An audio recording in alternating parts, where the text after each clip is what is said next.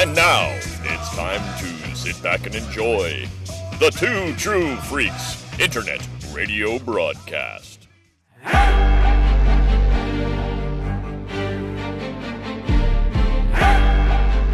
As long as they keep on making animated Star Wars, Hope Molinax and Chris Honeywell will be on the case. Welcome to J-Guys and Jedi, a project that began with Clone Wars and now may never end. Hi everyone, welcome to a brand new episode of J-Guys and Jedi, a weekly podcast covering every episode of the Book of Boba Fett. In this episode, Boba Fett and Fennec Shand face an escalating conflict to save Tatooine. There will be the smallest final battle ever on Tatooine, but at least we got a kaiju battle, which is awesome. We're talking about the Book of Boba Fett episode In the Name of Honor this week. Happy Andor Eve to you, Chris. Happy Andorversary. Andorversary! Yeah, tomorrow is part 1 of the finale, so we only have 2 episodes left, and I'm sad and excited and sad because it's been so good, and I just want Andor to go on forever. I wish I heard there was like some question as to whether season 2 will happen, but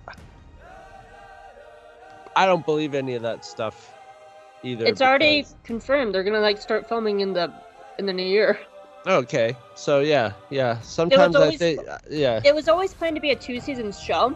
I did see some people floating around why can't this be a 5-season show? But that would take away the specialness of it. So, it was always planned to be a 2-season show. First season is what we've gotten. Season 2 is going to cover the 4 years from here to Rogue One. It's supposed to end at Rogue One. Here's what you do when you're the writer, and they go Falls. why can't there be 5 seasons? And you go because he didn't do anything interesting in between then and Rogue One. Sorry. It's the we Falls. did all the interesting stuff with him. All the rest of him is trimming his toenails, and there's stuff with girls. Maybe we'll have a porn Star Wars someday, but not today. There's plenty of those on Pornhub. Not that I would know. Oh yeah, I bet you there are. I know there are, because do Dario and I covered them on Eat It and Beat It. Yeah. We saw some CG stuff that was kind of cute, actually. But what I was going to say, if people want to know why they don't continue Andor past 2 seasons, I would highly suggest looking up interviews with Alex Hirsch, who's the creator of Gravity Falls, and him talking about why he ended Gravity Falls at 2 seasons. Because it's essentially the same thing. He had a hit show that Disney was fucking throwing money at him for, and he was like, no, if you keep it going into oblivion, it becomes less special. I had a beginning, a middle, and an end. It's one story. This is the story. And I didn't want it to go on and on until it died slowly and painfully. I wanted to end it on my terms, to tell the most poignant story and the most potent story. And I will respect any creator that's no, this is my story. I'm not going to go on Supernatural for 15 Well, it's seasons. saying I'm making a piece of art and not a piece of commerce. It's obviously commerce. He's working for Disney, but it's a piece, and you would have to do. Not that he couldn't come up with something as good, or that somebody else couldn't come up with something almost as good, but just the same or whatever. But yeah, it kills it. Yeah.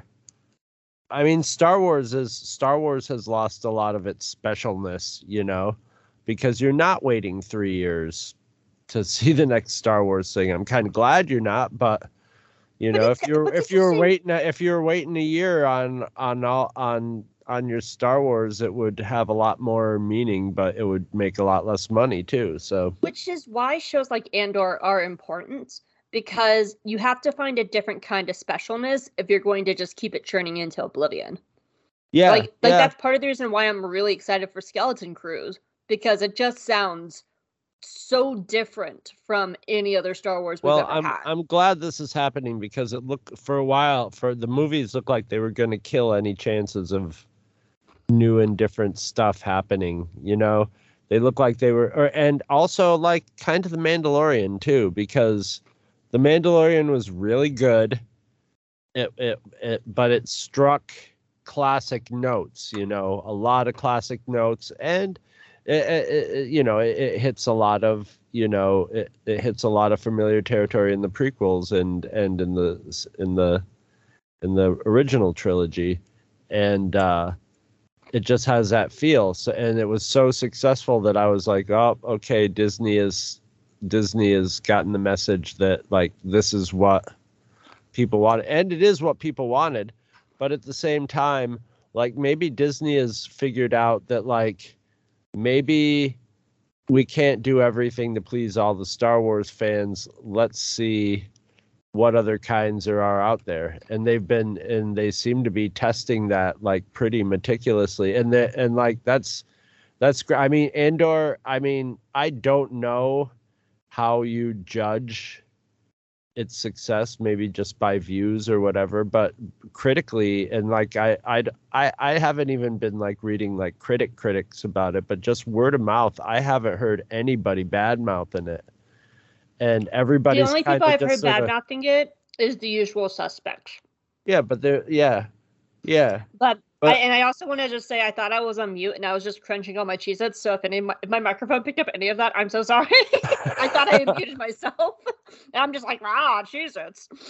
So sorry if my mic picked that up. But I mean, generally, the people seem to be really into it, and I mean that prison arc is seminal. It's like, and it is. They really have the best Star Wars that has. It's not just some of the best Star Wars; it's some of the best television ever made.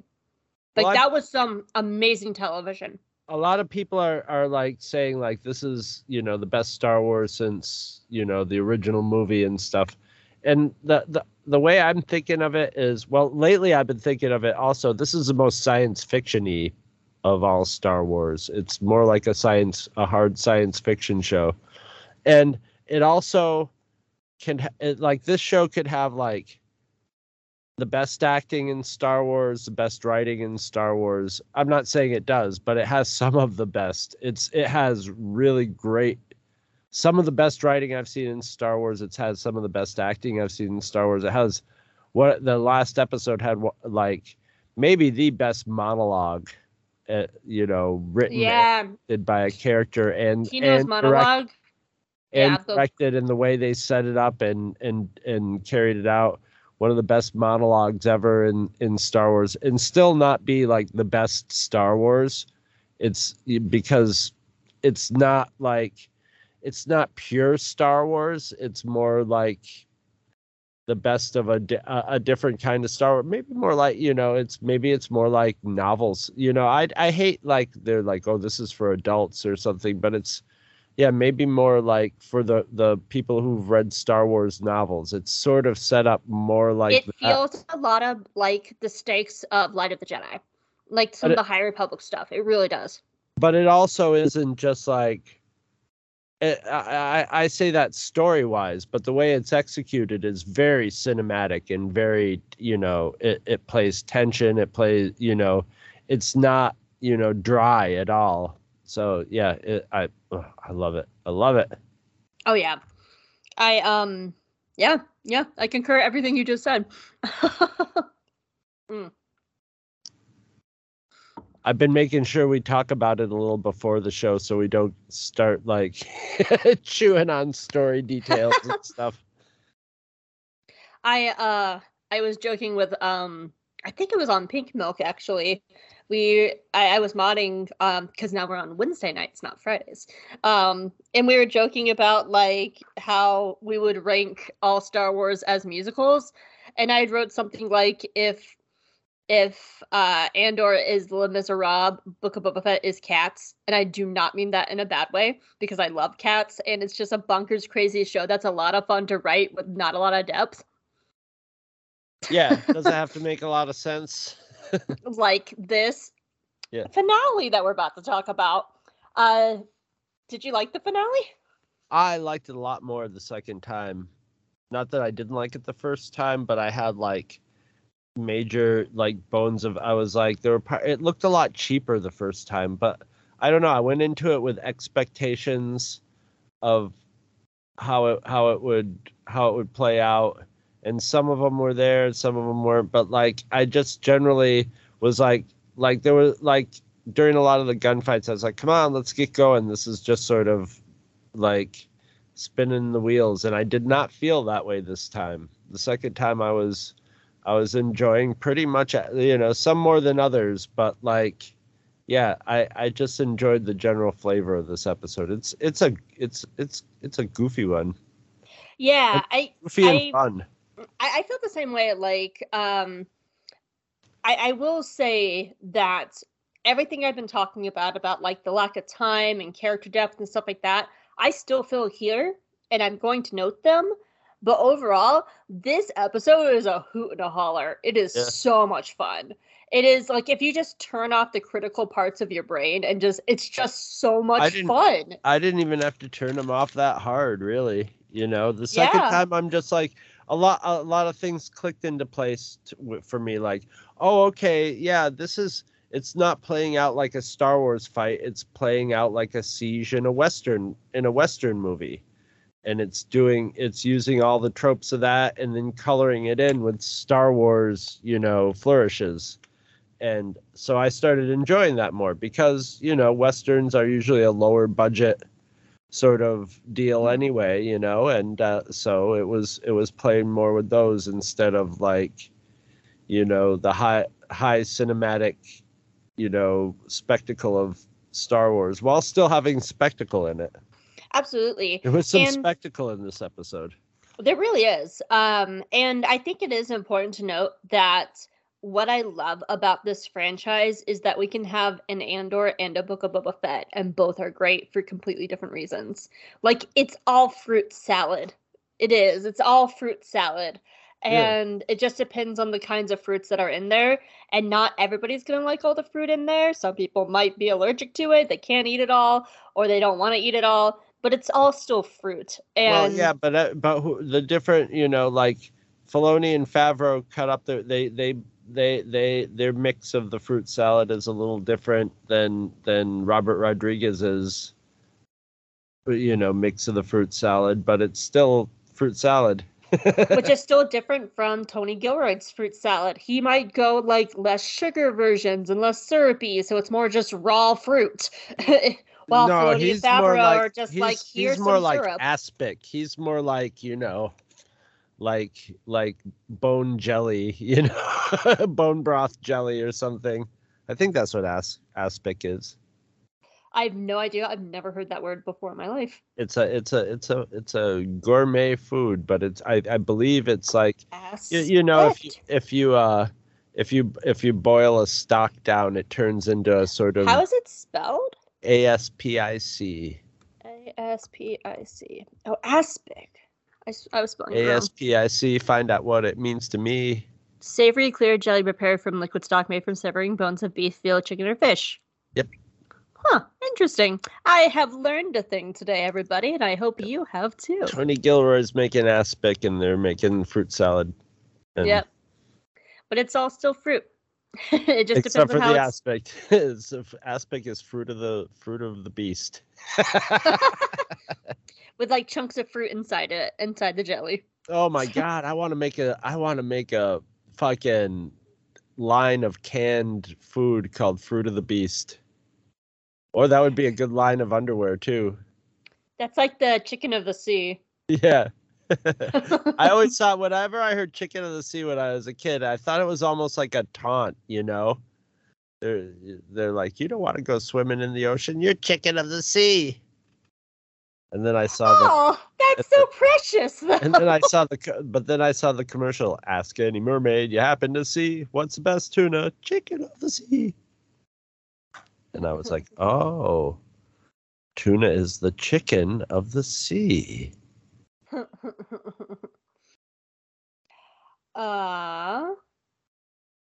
Well, are you ready to get into this?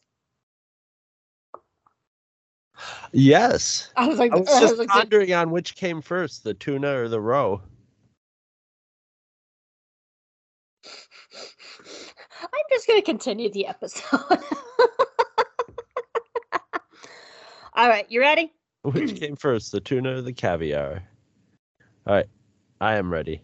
All I don't know. I'm partially want to sit back, eat my Cheez-Its, and see how long this goes on for. I'm tired. It's just going to get worse if it goes on any longer. Oh, good to know. Yeah. The shut the fuck up, Chris rule is in, like, have your hand poised right over that button. All right, so In the Name of Honor is the 7th episode of the Book of Boba Fett. It aired on February 9th, 2022, and was written by Jon Favreau and directed by Robert Rodriguez. So I couldn't find a lot of extra information for you, so I thought it'd be fun to touch back on a few other things. Since this is the big showdown with Boba Fett and Cad Bane, I thought it'd be a good idea to give a quick refresher of their history together. Before the Clone Wars, Boba's daddy Jango was considered the best bounty hunter in the galaxy, a title that Cad Bane wanted for himself.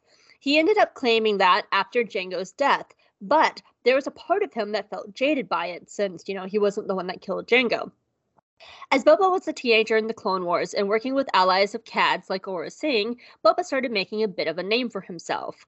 In one of the unfinished Clone Wars arcs that is still considered canon, Cad takes Boba under his wing for a job. While he does train Boba in this, Cad wants to get the kid up to the level of his dad so Cad can then shoot him and prove that he is once and for all the best bounty hunter in the galaxy. Very long story short is the job goes awry and Boba decides that he doesn't want to do the job anymore. Donning his father's armor, which is now painted in his classic green colors, Boba has a shootout with Cad. Cad is the one who dents Boba's helmet, and Boba gets a headshot on Cad Bane. And then later in Bad Batch, Cad has a metal plate on his head that he didn't have during the Clone Wars, indicating that he was still recovering from Boba's shot. That is, to our knowledge, as much history as we know about them. We don't know anything after that. Also, there's a nice callback to the Clone Wars during the fight with the big droideka things with shields or whatever Peli called them, like the Scorpinas or whatever. Scorpina is a really great character, or no, Scorpia is a really great character in She-Ra. Anyway, in the Onderon arc with Saw Gerrera and Stila Gerrera, Ahsoka, Anakin, Rex, and Obi-Wan teach Saw and his men how to very gently roll thermal detonators through the shields of the droidekas. If they roll it too hard, the velocity of the thermal detonators reacts against the shield and it bounces off of it. They have to roll it gently, but not too soft to get it there. Obviously, no one taught this to Din and Boba, as they just fucking willed on the things and didn't do anything. Oh, it was a himbo battle. Absolutely. Absolutely a himbo battle, and it was great. But I would like to welcome all of our listeners to our end of the year celebration. We are, as we finish the final episode of Book of Boba Fett, we're about to go into our year-end commentaries. Come party with us, because we have a very special guest who's going to give us a great speech to talk about the wonderful year we have had on J Guys and Jedi. And that is our sweet, darling Grogu. Everybody make some clapping sounds. Chris, edit in some clapping sounds right here, please. Clap, clap, clap, Yay. Clap. Oh, there he is. Hi, Grogu. Hello, everybody. I'm so happy that you're all here and let me be part of J Guys and Jedi. It has been a really great year this year, and you have all worked so hard, especially Quiz. He edits everything, and Hope writes all the outlines, and it's just such an honor to be part of this journey. Looking into the new year, I think it's important to have a lot of faith in each other and to stand up and be able to bond together, because we have more in common than we have differences. And I am so happy that everybody here let me be part of this. And as we go into the commentaries and to the holiday season, out of your mouth, keep Yoda's wife's name. Remember to love each other, and remember... You've been... Out of your mouth, keep Yoda's wife's name. Yoda, God. Oh my god. He is drunk. Oh my, no. You really went with the Will Smith joke, Chris. You okay? Oh, I think Grogu's okay. I'm fine. I'm made of money and capitalism. Oh, see, he just bounced right back up. I'm just gonna take him to his trailer and make sure he's Yoda okay. doesn't even have a wife. He was just looking for a reason to... Where the hell did he even come from? I thought I locked the door. I know. Well, I mean, here we are with all of our listeners, and we just... Sorry, folks. This I thought we is sedated not him. appropriate on J Guys and Jedi. I thought we sedated him. Didn't we send him to the spa? Yeah. Can't believe you did a fucking Will Smith joke, Honeywell. Somebody had to. I just noticed nobody else made any humor about that whole situation, so I thought I would do it. All it says in my notes is, it's the Book of Boba Fett after party, and Grogu is here to give a speech to thank everyone, and maybe Yoda crashes it. That's all I have written. I was always coming to this. It's always coming to this. So, you ready? I am ready. Act 1 of the possibly final Book of Boba Fett, unless we get a season 2. You never know. And who the fuck knows? Alright, Act 1. Act 1. We open on the streets of Mos whatever, and it's all empty and no one's there because we're in the volume, and I'm salty because Garsa's cantina has been blown up, and I'm sad still and want to throw a certain hat man into the garbage. Finnick and Boba are just like, oh no, I guess we're at war. Thank God we're both hot and protagonists, so we'll probably be okay, right? And Finnick's like, I do love you, and you are a protagonist, but I will be the plot armor for that ass. And he's like, oh, baby. And Den is like, can I... Hi, everyone. Can you guys not? And they're like, oh, so how did it go with your boyfriend? And he was like, and Den's like, it's great. I promise that the people of Freetown are going to show up because I certainly don't know anything about my boyfriend getting shot last episode. No siree, we have them on our side. And everyone's like, hooray! Because if they don't show up, the Pikes are gonna murder all of us. Woo! All they have to do until that happens is hold down the fort until the people of Freetown show up. And Boba's like, why don't we all go to the palace? But our wonderful young teenage youths, the mods, are like, that's a horrible idea, boss. You're gonna look like a coward because that's what Jawa would do. Don't you want to be a Boba Fett? And he's like, yeah, I do want to be a Boba Fett because I'm going to have character development. And I'm not going to leave the people of Mos whatever this town is called behind to defend themselves. And they all decide to stay. Meanwhile, at the bad guy house, Cad Bane kicks in the door and he's like, what's up, Pikes and Mayor of Mos whatever? And they're like, hi, Cad, how did it go? And he was like, it's great. I shot a guy and they're not helping us at Freetown. And I have to stop right here, listeners, because Hope was wrong. I was wrong about a point that I've made this entire playthrough of Book of Boba Fett. And I remember the first time you said it, I thought to myself, oh, I didn't pick that up the first time. I didn't pick up on that the first time. And good eyes, Hope, good eyes. And then I doubled down on it for multiple episodes. So, the thing I was wrong on was I said that Cad killed the Tuskens.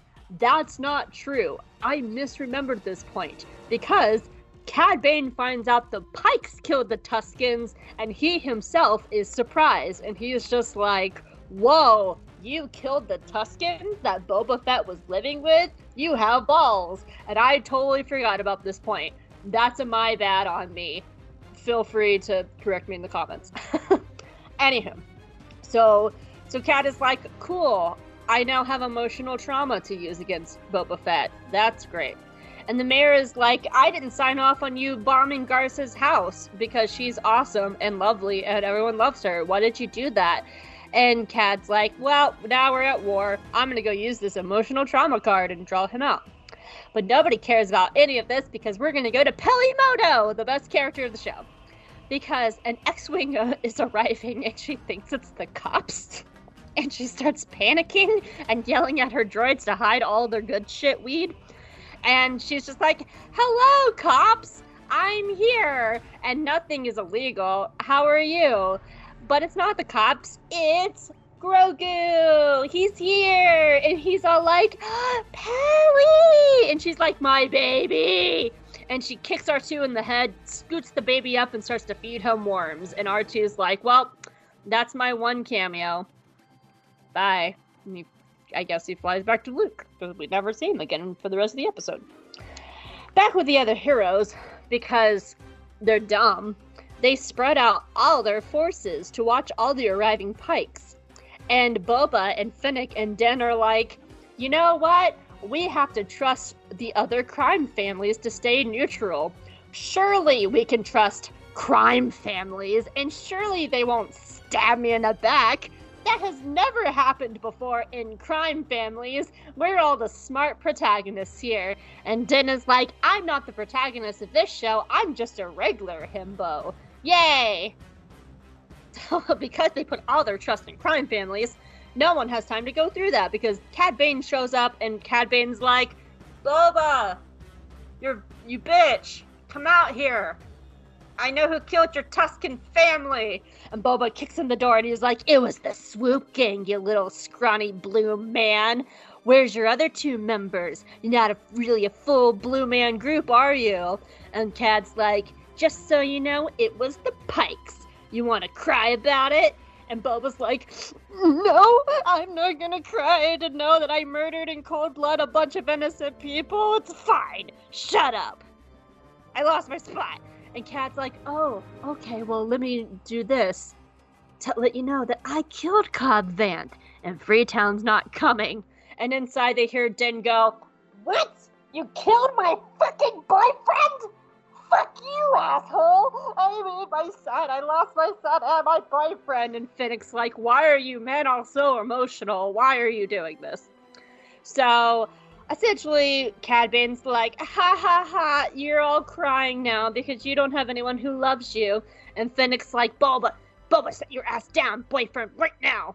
And Fennec pretty much goes out there and, like, picks up Boba and, like, drags his ass inside. And Cad's like, wait, I want a rematch from Clone Wars. And Fennec's like, I was not in Clone Wars, and I kicked your ass in Bad Batch, you jerk face. And Cad's like, I'm just gonna mosey out of here and do nothing, I guess. And Cad just walks away with no consequences. And Fennec's like, boys, sit down. We need to have another plan because I can't have Den crying over his boyfriend and I can't have you crying over your Tuskens because we're in the finale. What are we gonna do? And the other best character of the show, the Major Domo, is like, I have some advice and nobody cares because guess what? The worst thing ever is happening. Who would have thought that the other crime families would break their promise to Boba Fett, someone they don't trust, and have looked down upon for the entire show, and has said that he's just a bounty hunter, and not the real ruler of Tatooine? Who could have thought that they all go after Boba's men? So the mods, Black Chrysanthemum, and the Gamorrean guards all get ambushed, and I'm sad because my poor Gamorrean guards die. And Fennec is like, you know what, since you guys are having your pity party, I'm going to Mos Eisley and I'm going to kill their leadership. And Boba's like, okay, I love you, thank you. And she's like, all right, see you in Act 3. And she pieces out of there. And so then, like, she's driving through the streets and she has to go save her baby mods. And she is fighting them and she saves the baby mods and she winks at her future children and she drives off and all the gang has to go and regroup. And then there was a screen wipe here, so I was like, I guess that's Act 1. Yeah. Yeah. No, there's some. Yeah.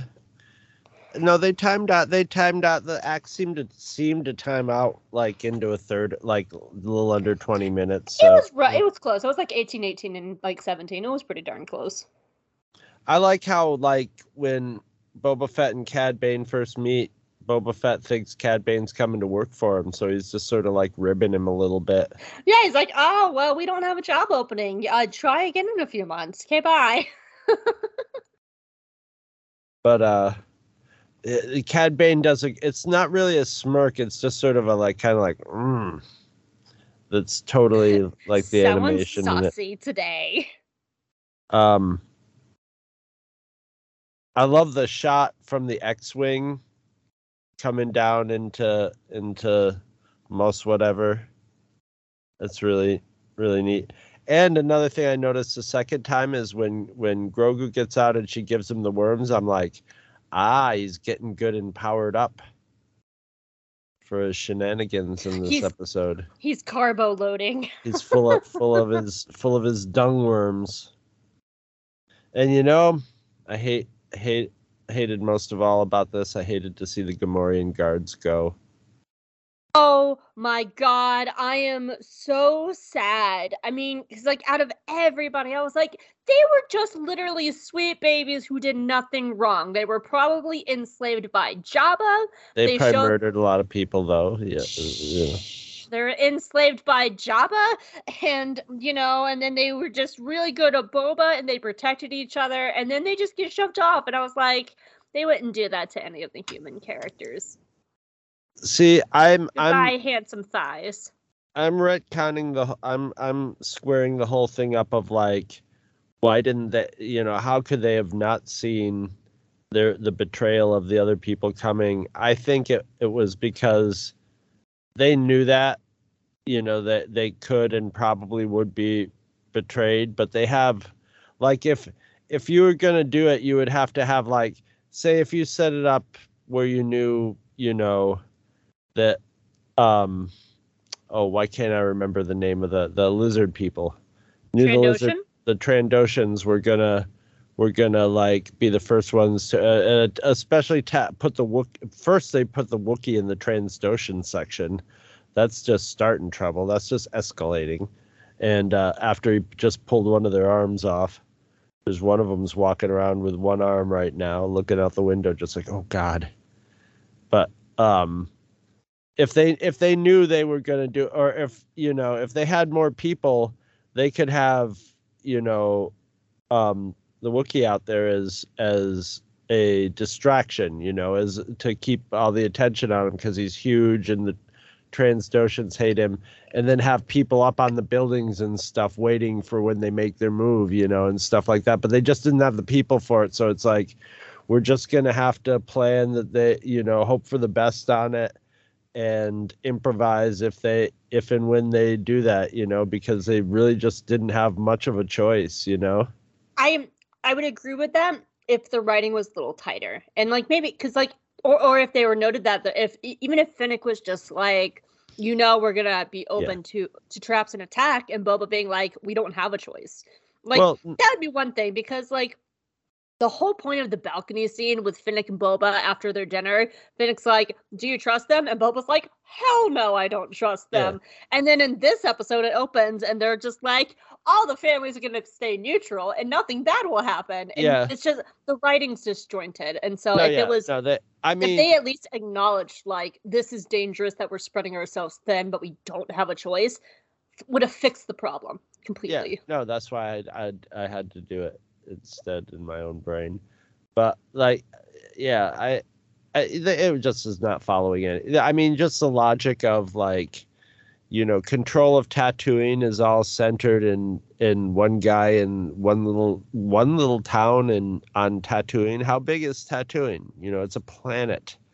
Yep. There's technically two towns, because Peli's in Mos Eisley and this is Mos Espa. But this is like the main city or whatever. Yeah, but you can whip back and forth between the two of them. So they're two cities, like in close proximity to them on this huge planet. How much, is there just nothing else on Tatooine but these two like settlements? Maybe, I don't know. But like we're fighting, and they did the whole like the fight, fighting for control of the planet from the Pikes, and this could, we could end up destroying the whole thing, and then it just turns into, they basically just chase him off, and it's just like, yay, we won.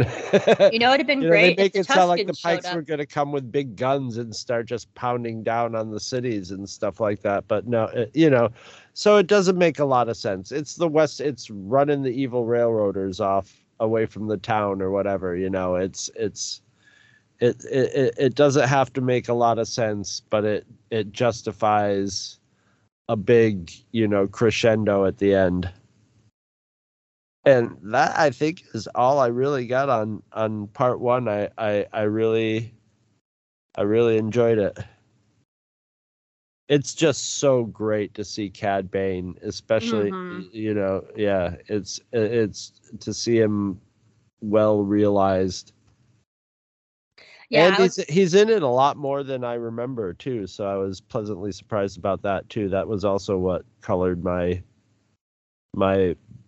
enjoyment of the second time through more. I think I have like one mild Cad criticism, but most of the time, nah, man, I'm having the best time with Cad Bane, and I'll get to that very small criticism in Act 3. But I love that he's here. He is my favorite bounty hunter. He looks so good in live action. I love how he moves because he moves like an old man, but like almost like the only like example I can think of is almost like a samurai that moves slowly because they're saving all their energy for that one big burst of action, and then they go back to moving slowly, and that's how Cad moves. He's Clint Eastwood in his later westerns, you know. Mm-hmm. And so I love, like you said, how fully realized he is. One of my favorite things is I really like the scene of the mods convincing Boba to stay, because that is their streets. He found them in these streets. Like, I think they're actually in the beginning when they're spread out. I think they're in the alleyway that Boba found them. And that was a good moment from them because Boba was about to do the Jabba the Hutt thing because Boba's thinking strategically. Yeah. You know, like strategically, let's go to the palace. It's really well defined. We'll be great. It's big. But they represent the future generation of Tatooine. They are the next generation. This is going to affect them longer than, say, like the old guard that's trying to hold on so far because they're going to have to live here longer. And I love the symbolism of them stepping up and being like, you need to stay here symbolically because Jabba never did that to us. And if you don't do that and we lose, we're going to be right back into the streets again, man. You need to be the symbol. And though I will say, this is going to be my first of like minor criticism notes. Again, it would have been great if we had scenes earlier, like a whole episode of just like character stew bonding, like let the stew brew. Because I feel like this is a really good scene, but it could have punched harder if we had more time of Boba and the mods just chilling. Like maybe like they're trying to make ideas for Boba and he's so stubborn because he's already well established as being a stubborn character that he blows them off. And what if like this was the first time he was like, no, you guys are right. I need to listen to you.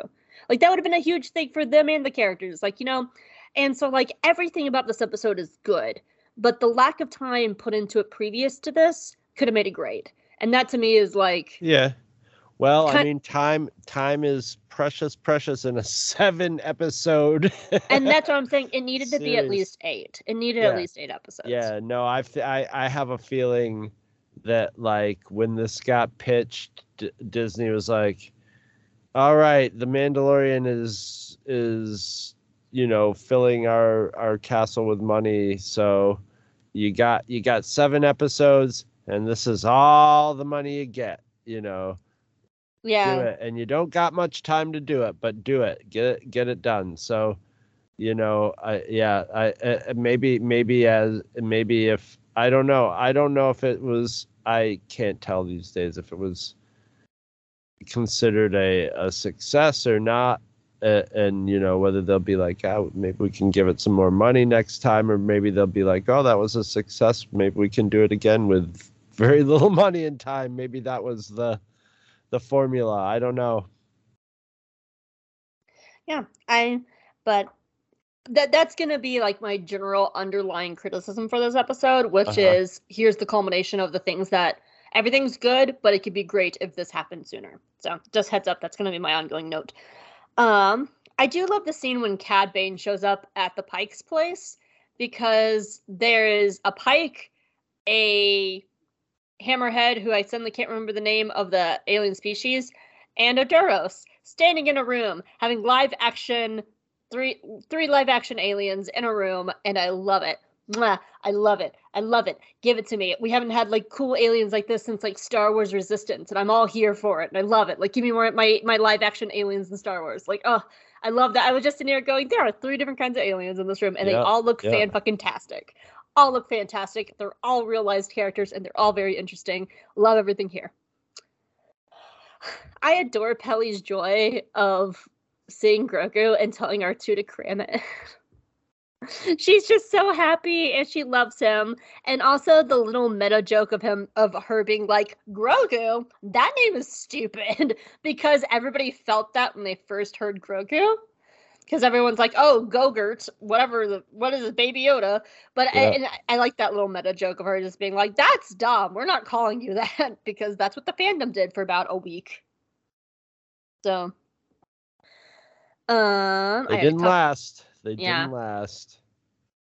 I already talked about that note about the crime families. My next note said, only Corey Burton as Cad Bane can make the really dumb line of, if that's not the Quacta calling the Stifling slimy, sound menacing and not stupid. Yeah, I would have been like, really, I have to read this? But he did it. He makes it sound so menacing. He makes it sound like he is literally about to shoot people, and it's just, what the hell is a Quacta and a Stifling? And I'm like, oh, he does so good. Okay, so back when I was talking about Bubba getting his revenge on the Swoop Gang, again, I wish we spent more emotional time on that, or at least a few more seconds or something, because this reveal from Cad that it was the Pikes that killed them and not the Swoop Gang, and Boba murdered the wrong people and he was wrong, this moment should be hitting harder.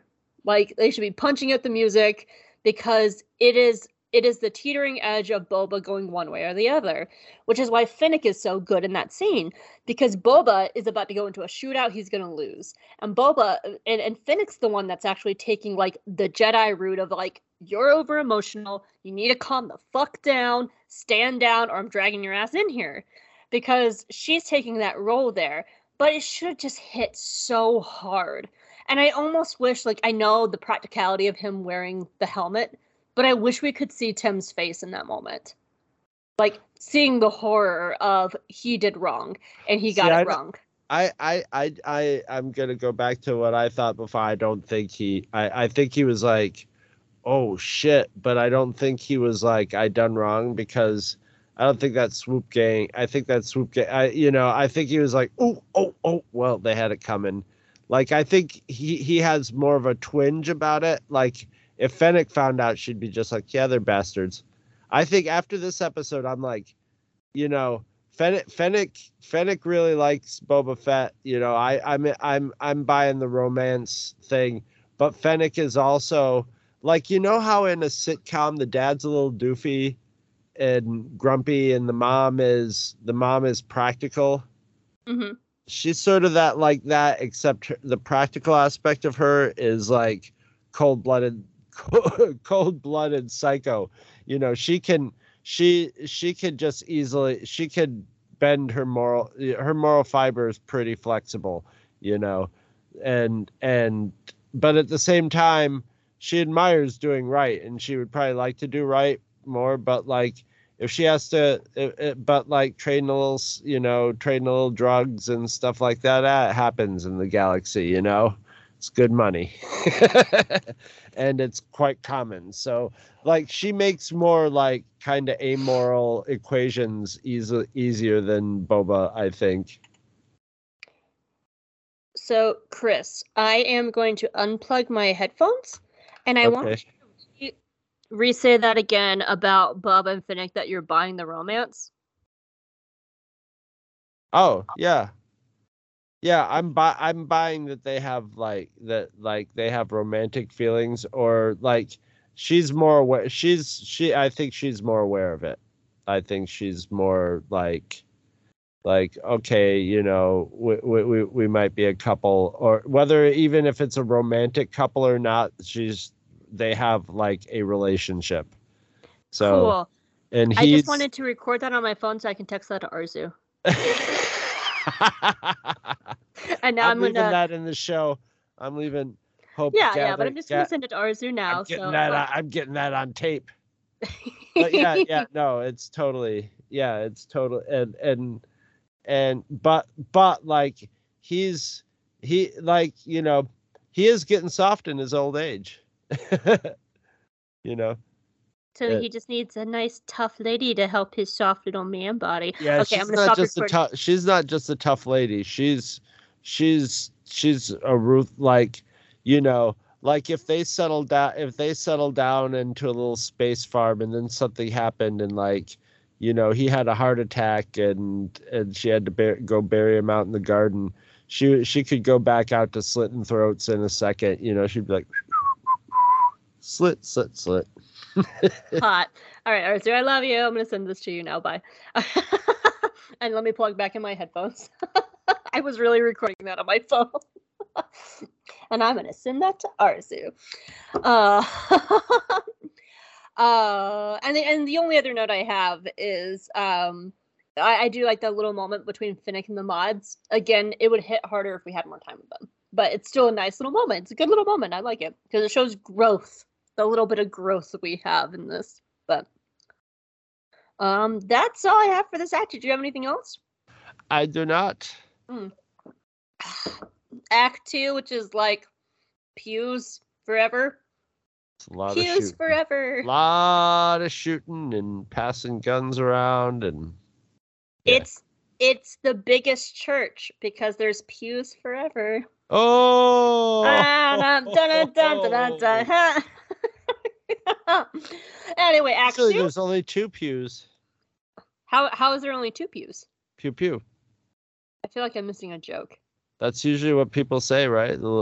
Yeah. It's bad. It stunk, actually. It was. We're tired tonight. This is the comedy you come here for. Yeah, this is the comedy you come here for. Act 2. Act 2. We're really ramping it up now. So, after the first wave of the fight, which is mostly Cad Bane just being like, haha, your family died, and walking off, the streets are empty, except for the Pikes, slowly approaching Din and Boba, taking sanctuary in Garza Sanctuary. And Boba's like, bro, you just need to leave me behind. You have a child to think of, and I'm just gonna die here. And Din is like, that's not very Mandalorian of you now, is it? I'm staying, bro, because this is the way. And Boba's like, oh, he said the thing. And so they're like, yeah, we'll just die here like a pack of wild idiots. It'll be fine. And the Major Domo is like, I have a third idea that doesn't require death. And they're like, what's up, dude? And the Major Domo's like, I'll just go negotiate on your behalf, Boba, and then I will get a safe passage off-world.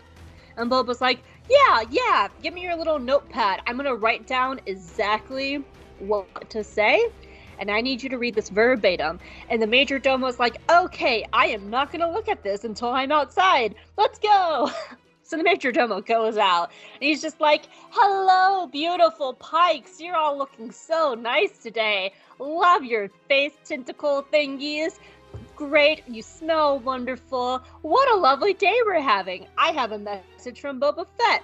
And he looks at it, and he's like, you don't need to know the message from Boba Fett. And they're like, come on, read it to us verbatim. And the Major Domo was like, fuck. And he picks it up, takes a deep breath, and he says, dear Mr. Pikes, fuck you. Love Boba Fett. And then Boba and Din end up actually running outside like a pack of wild idiots because they're just Zambos. And they spring and attack with their jetpacks, and they're all like, pew, pew, pew, and the Major Domo runs away. And they're all fighting for several minutes of just Din and Boba doing cool Mandalorian things. But oh no, just when it looks like our boys are gonna fall because they're starting to get outnumbered, the people of Freetown show up with 10 whole people. But at least they have a tank. And so Tonti runs in, and he's just like, Din, there you are. They shot your boyfriend. And Din's like, I heard, and now I am the most powerful thing in the galaxy, Tanti. I'm a pissed off gay man. And then the mods show up too, and all that's missing is, oh no, there's Black Chrysanthemum. The gang's all here. Everybody's here, and they're all hanging out. But oh no, the hot Wookiee is hurt, so Boba and Din run out to get him, and the Pikes are just like, shoot, shoot, pew, pew, and the good guys are like, shoot, shoot, pew, pew, and it's going great. Until, especially because the Pikes suddenly run away, and everyone's like, oh, that was easy, barely an inconvenience. Yay, we only lost a dude. Go us, team hero. And Din's like, that was... 2 Gamorrean guards. They're aliens. They don't count in Star Wars to the people making Star Wars, because none of the humans died, I guess.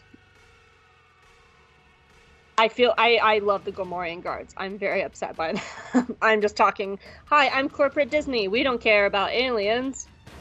Hey. But suddenly, Din is like, something's wrong here. My himbo senses are tingling. And he uses his heat vision. And there is a massive rollerball droid. That's not a rollerball, but it's like the ones from Clone Wars. And it's huge. And it's like 2 stories tall. And it is lumbering out of there to murder them and fuck up the city. And they're like, oh, that's big. Oh no, there are 2 more. I think we all should just run away now. And they split up. So Din and Boba take one droid one way, and the people of Freetown and the mods go the other way with Black Chrysanthemum. And they start wailing on the big shield balls. And like Din even tries the Darksaber. Not even like a nice way. He's just like, ah! Boba's nothing's working. And Boba's like, punch it harder! And they're both like, ah! And nothing's working. So Boba's like, I have a plan. Can you survive for like 8 minutes? And Boba's like, and Din's like, yes, I can. And Boba flies away. And so Din, like the himbo he is, starts running around and shooting at things, and everyone's fighting. And the whole time, Din's just like, shit, shit, shit, shit. I'm glad my kid's not here. And then Peli rolls up and she's like, hey, Din, look, it's your child. Yay. And Din's like, my baby. Peli, what the fuck? Grogu, I've missed you so much. Peli, this is a war zone. Why are you doing this? Oh, Grogu, you got the chainmail. It looks so good on you. You look like a tiny little Mandalorian. Peli, I am never paying you for babysitting ever fucking again. Grogu, my son. And like, Grogu jumps into his dad's arms, and they hug, and he jumps on Peli's little rider thing, and Peli screams while like Din cuddles his baby, and the mods are fighting shit, and everything's blowing up, and they decide to like hold their ground while the 2 lesbians of the good guys go right up to the roof, because Drash and Joe are just like, hey, let's go, and then we'll date, and they're like, cool, and they're sniping down, and everything's going crazy, and they can't get away from the big droids, and everything's getting blown up, and it all looks bad. And that's when a roar rises from afar, and they see a little ridge back, and it's like climbing over the city, and lo and behold, scaling up the wall, coming over the top is Boba Fett and his Chekhov's Rancor. What'd you think of Act 2? I liked it. This was the part that lost me the first time, or it was kind of like, oh. And there's some cheesiness. Like there's one point where he launches his back rocket at one of the droids, and it just, a big thick cloud of smoke, and you're waiting to see, and then the droids emerge from it, and then they like a reaction shot of everybody. They cut back to the droids. All that smoke is just gone. It's just gone out of the scene. It's like, yeah, that smoke would be hanging over that street for like the next 20 minutes. But, I don't care. Yeah, it just, a lot of the stuff that I found repetitive becomes funny now that that we've realized that this guy is just kind of a doofus. And also, he's just burning time too. He's just burning time and distracting. So he's just doopy-doopy-doo, I'll have fun. But like, it's just funny watching him try the same thing unsuccessfully over and over and over again. They are such dumb boys, and just keep shooting. Maybe this time it'll go through. I love how dumb boys they are. Like, they just are, and I do understand like the whole idea of just like, we have no time to think about this. We have to just try to survive. But there is a point where, like, when Din pulls out the Darksaber and he's just wailing on it, and he's just like, I don't think this works anymore. I was like, you guys are so dumb, and I love you. Precious and I love that the Darksaber doesn't really, like, he does like almost kill it with the Darksaber, but it's just showing that the Darksaber is just not an effective thing for him. It just doesn't vibe with him, and I like that they. At least it doesn't yet, unless your theory comes true, and it's actually Boba that gets to wield the Darksaber. Yeah, but even if he gets it, he's not ready for it now, So it's he might as well just put it away, Just put it away, dude. Let it go. But it has to sell toys, Chris. It has to sell toys. I guess. I saw a toy Darksaber that was really cool. I don't know if it was a toy. Cool. Yeah, I don't think it was. Yeah, it was some, like. Even like the cheap ones at Target are like really cool. Also, come on. Boba Fett and Din Djarin haven't run into like battle, like repurposed battle in their entire career, repurposed battle droids or in their like decades long careers as badasses, never been sitting around and going like, oh yeah, this is how you deal with a battle droid, or cracked open a battle droid manual or something. Now granted, these are big ones, but at the same time it's still cool. Din, I give a pass to, because he was a child in the Clone Wars, and after the Clone Wars ended, like, this kind of model got phased out. Boba, I questioned about. Yeah, but you would imagine like the Pikes have them, and I like that in their old technology, but it's like after the Clone Wars, there's this stuff bumping around, and it gets moved around through the black market and starts getting repurposed by warlords and stuff, which totally is how. That's totally the life cycle of, weapons on Earth. They start out, going to one country, and then the next thing you know, they're in some like, militant group. They make their way through the ecosystem over the years. This would be like, in modern day, someone with like Vietnam era weapons, that they bought to like run their drug cartel. I just want you to know that Arzu has texted me back and she said, "Oh my God, see, Chris gets it." I guess I do. All right, continue. One of my notes is flamethrower, LOL, because he just sits there, keeps flamethrower. What are you doing? Just wasting your flamethrower juice on this? He's just like, Charles is just screaming in the distance. And I love his line. You got the shirt. Right. He's like, you got my shirt that I got you from Disney. He literally says, you got the shirt. I love how the Freetown people just sort of all pull up in their station wagon.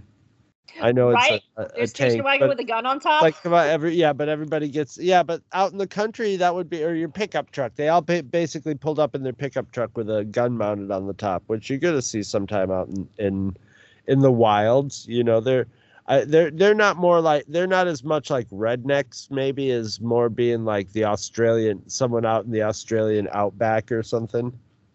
And my only other note is there's no reason for it, but it's just awesome that Peli loses a tooth, spits out a tooth, and just keeps going like nothing happened. and they kept they kept just showing they never lost the continuity. She always had just a big gap in it. It's just like, why? Maybe that actress actually has like a cap on one of her teeth and was playing around. They're like, you know what, we can't have you like spit out your tooth in a fight, because everybody loves. I love spitting, like with people spitting out teeth in fights. It's a great movie trope. In real life, it's gross and blood. Like if she lost painful. Yeah, if she lost a tooth, she'd just have blood all down her chin, and it would be this bloody gap in her mouth. But like this is just like that's what this is operating on that level, and once you got it on that level, I'm ready to appreciate it on that level because that's what it's going for. So it's like, okay, is this going to achieve what it's going for? And the answer is yes. Yes, it does. Yeah. But that's all I got for Act 2. I'll go through I have most of mine are just small notes, except for like my one big note. I just love two Mandos flying around in jetpacks, being awesome, and I love Boba's knee guns. He just like poses and like shoots a gun out of his knee, and it's like awesome. Yep. He doesn't even have to do anything cool. He just like lifts his knee and it's just like pew. I think awesome. I'll bet you I'll bet you with all their stuff, especially with like the actors would. If I was the actor and all that, I'd be like, okay, how does all this stuff work? And I'll bet you they sat down with like weapons people going like, well, if this is shooting out, you can't just like, hey, kick up your knee. You'd have to like plant your leg and like, so like, I'll bet you it all had like, I mean, whether that would really happen in reality, I think, but they really thought out like, how does this stuff work? And the thing is, it's going to look really cool. Yeah, it looks awesome. Yeah. Though I am, unless I'm missing something, because I Googled very fast Boba Fett knee blaster toy, because it just feels like something like from the 80s of like Boba Fett shoots knee blasters out of his knees, and it's like a dart. I'm surprised it's not actually recalled, a toy. Yeah. Yeah. Then it gets recalled as kids keep shooting down their throat and choking, having to get the Heimlich maneuver. Probably my only tiny criticism, and I'm not going to linger on this because everyone and their mom has talked about this point. Just one of the issues with the volume. It just makes the battle feel somewhat small. Yes. A little bit. And same thing happened in Obi-Wan Kenobi. Like when like Reva shows up with the stormtroopers, there's like 20 stormtroopers there, but they're supposed to be storming like an entire base. It's supposed to be like a full garrison. And so like this is probably the first episode of Book of Boba Fett where you really feel the limitations of the volume. And yeah, I mean, everyone and their mom has talked about that because it's like 15 people versus another 15 people. And yeah, so yeah. People were shipping Joe from Freetown and Drash the Lady mod, and I dig it. I never thought about them until I saw people talking about it on Tumblr, on Twitter, and I was like, yeah, I dig that. Yeah, that's the note. Brah, I was so scared that Black Chrysanthemum was dead. That's also what I wrote. I love Black Chrysanthemum. He's a hot Wookiee. I want him to wreck my lady garden. Like, he's amazing. And I was so scared he was dead. And then he comes out there like a fucking boss, and he's just like, I'm alive, and he's hot. I love him. I want to braid his hair. I already talked about this a little bit, but this finale is bonkers crazy. It's bonkers. There's people from all different shows. You got freaking mecha droids. You got kaiju rancors. It really is like it's a pop culture mashup. You got I mean, at the time, like Grogu was a huge thing, and all of a sudden Grogu's back and he's being extra Grogu. He's jumping and hugging, and he's got some Jedi training and stuff. It's just, but like it could have been really stupid, but it's I found it just one. They were like, we created this. Let's just have fun with it and enjoy it. It's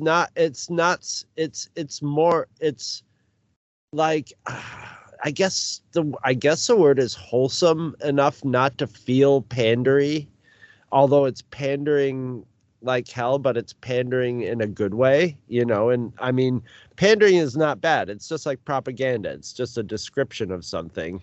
And but and honestly, like I to kind of go back to what we were saying earlier for Andor, there is a place for like super serious Star Wars like Andor, and there is a place for fun Star Wars, and this is just fun. Like the Scad, the mod guy, he does like a little spin before he shoots. It's so campy. It's campy and it's fun and it's extra and it's just, let people have fun, and it's that's what I like about it. It's a lot of fun, and it doesn't have to be super serious all the time. We can have fun Star Wars, and this is that. Yep. I also love that that Peli just rolls into a fucking war zone like nothing's wrong. Like, does she not hear the blaster fire and the big mecha droids running around? Is not the whole town going? It's happening. That the Pikes are attacking. But then again, she's kind of in her own. She's kind of in her own headspace. So Yeah. She could have been flurrying around and then done that. But once again, I don't care. I don't care. It's hilarious. Amy Sedaris is great. The kinetic aspect of the cab, the like cab that she's in, the way it moves, and with Din hanging onto it, it's cheesy and realistic at the same time, and it just hits a nice balance of. I'm trying for the life of me to remember what that's called. Isn't that called a rickshaw? A ramshaw? It's like a rickshaw. Well, in like our version would be a rickshaw, but it's a space rickshaw. I'm sure they have a name for it. I'm too old to keep remembering the names for everything in Star Wars. That's why it's Moss whatever, everybody, because Chris is old and I don't give a fuck. Yeah. I don't care. But yeah, and I love Din and Grogu's reunion. It's super sweet. My only tiny criticism of it is it does feel kind of fast and resolved because this is happening in Book of Boba Fett and not in Mando. Which I feel like if this was in Mando, like it would be a whole season leading up to this moment. So it is kind of fast. But you know what? It's cute. It's sweet. We're resolved. We can bam, bam, go into season 3. No problem. Is there character depth? No. But there is sort of, because the Mando's such a doofball that he's like, well, I guess Grogu's gonna stay with Luke Skywalker. Yeah. You know what? I'll die here. With Boba Fett. Boba Fett, dude, bruh, you and me to the death. This is the way. Bro. I guess we die together here, bro. This is a way, bro. They killed my Tusken family. Well, my son chose a hot guy, not me. Yeah, and then as soon as Grogu's there, he says something like, we got sort of a situation here, but I'll deal, we'll get together when it's over. So as soon as Grogu's there, he's like, oh, right, yeah, we're going to resolve this. That's always been like Din's mode. He has 2 modes, himbo and badass. And usually badass comes out when Grogu's in the picture. Like we've seen him just like wipe the floor with people if Grogu's in danger.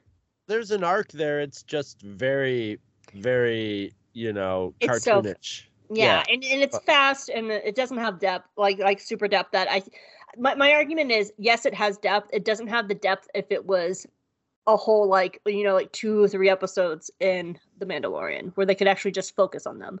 That's more the point I'm making. Mm-hmm. Though I do like the little like tone shift that Den has, because he's like yelling at Peli like, get out of here, we gotta shoot stuff. And the moment he sees Grogu, his battle panic switches to soft dad, and his entire tone changes, as you were saying. And I love that little shift of just being like, I'm really glad you're here too, honey. Now we're just gonna sit here and everything's gonna be okay. Let's fuck them up, Peli. Like, he has that tone shift with his child, and I love that. Tiny note, I just love Tanti in this episode. I love seeing him like leading the Freetown people.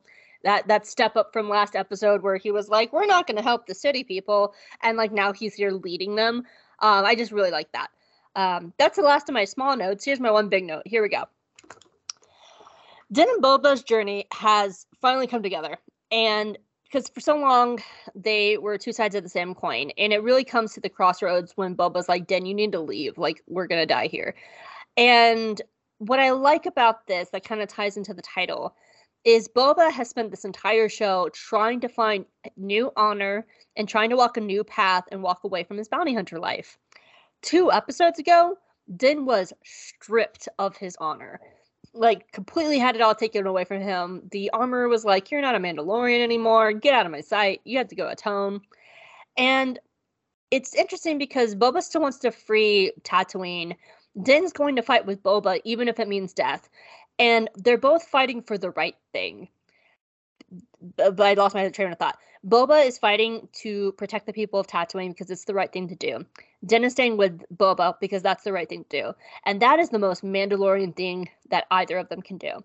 They are showing that they are true Mandos and acting like it in this moment, in this episode. And it is a culmination of both of their character journeys up to this point. That they are showing why they are true Mandalorians and not going by what cults say about them, not going by people who look down upon them, like because they're clones or foundlings.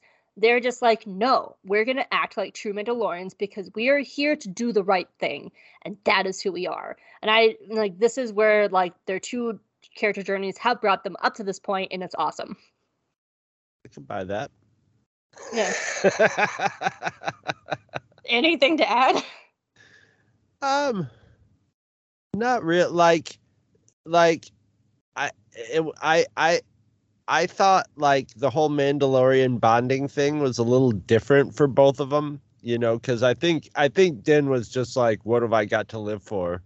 Whereas Boba was like, man, this guy's serious, you know.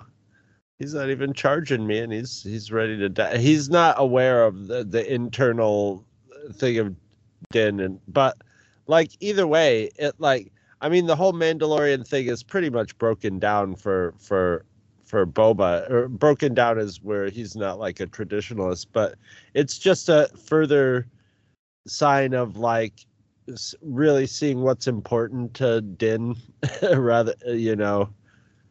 Even though he's talking about his Mandalorianness, it's really it's all about Grogu. He's upset. He's if Grogu was in the equation, he probably wouldn't be like planning to die as much. So yeah, that's all I got to add.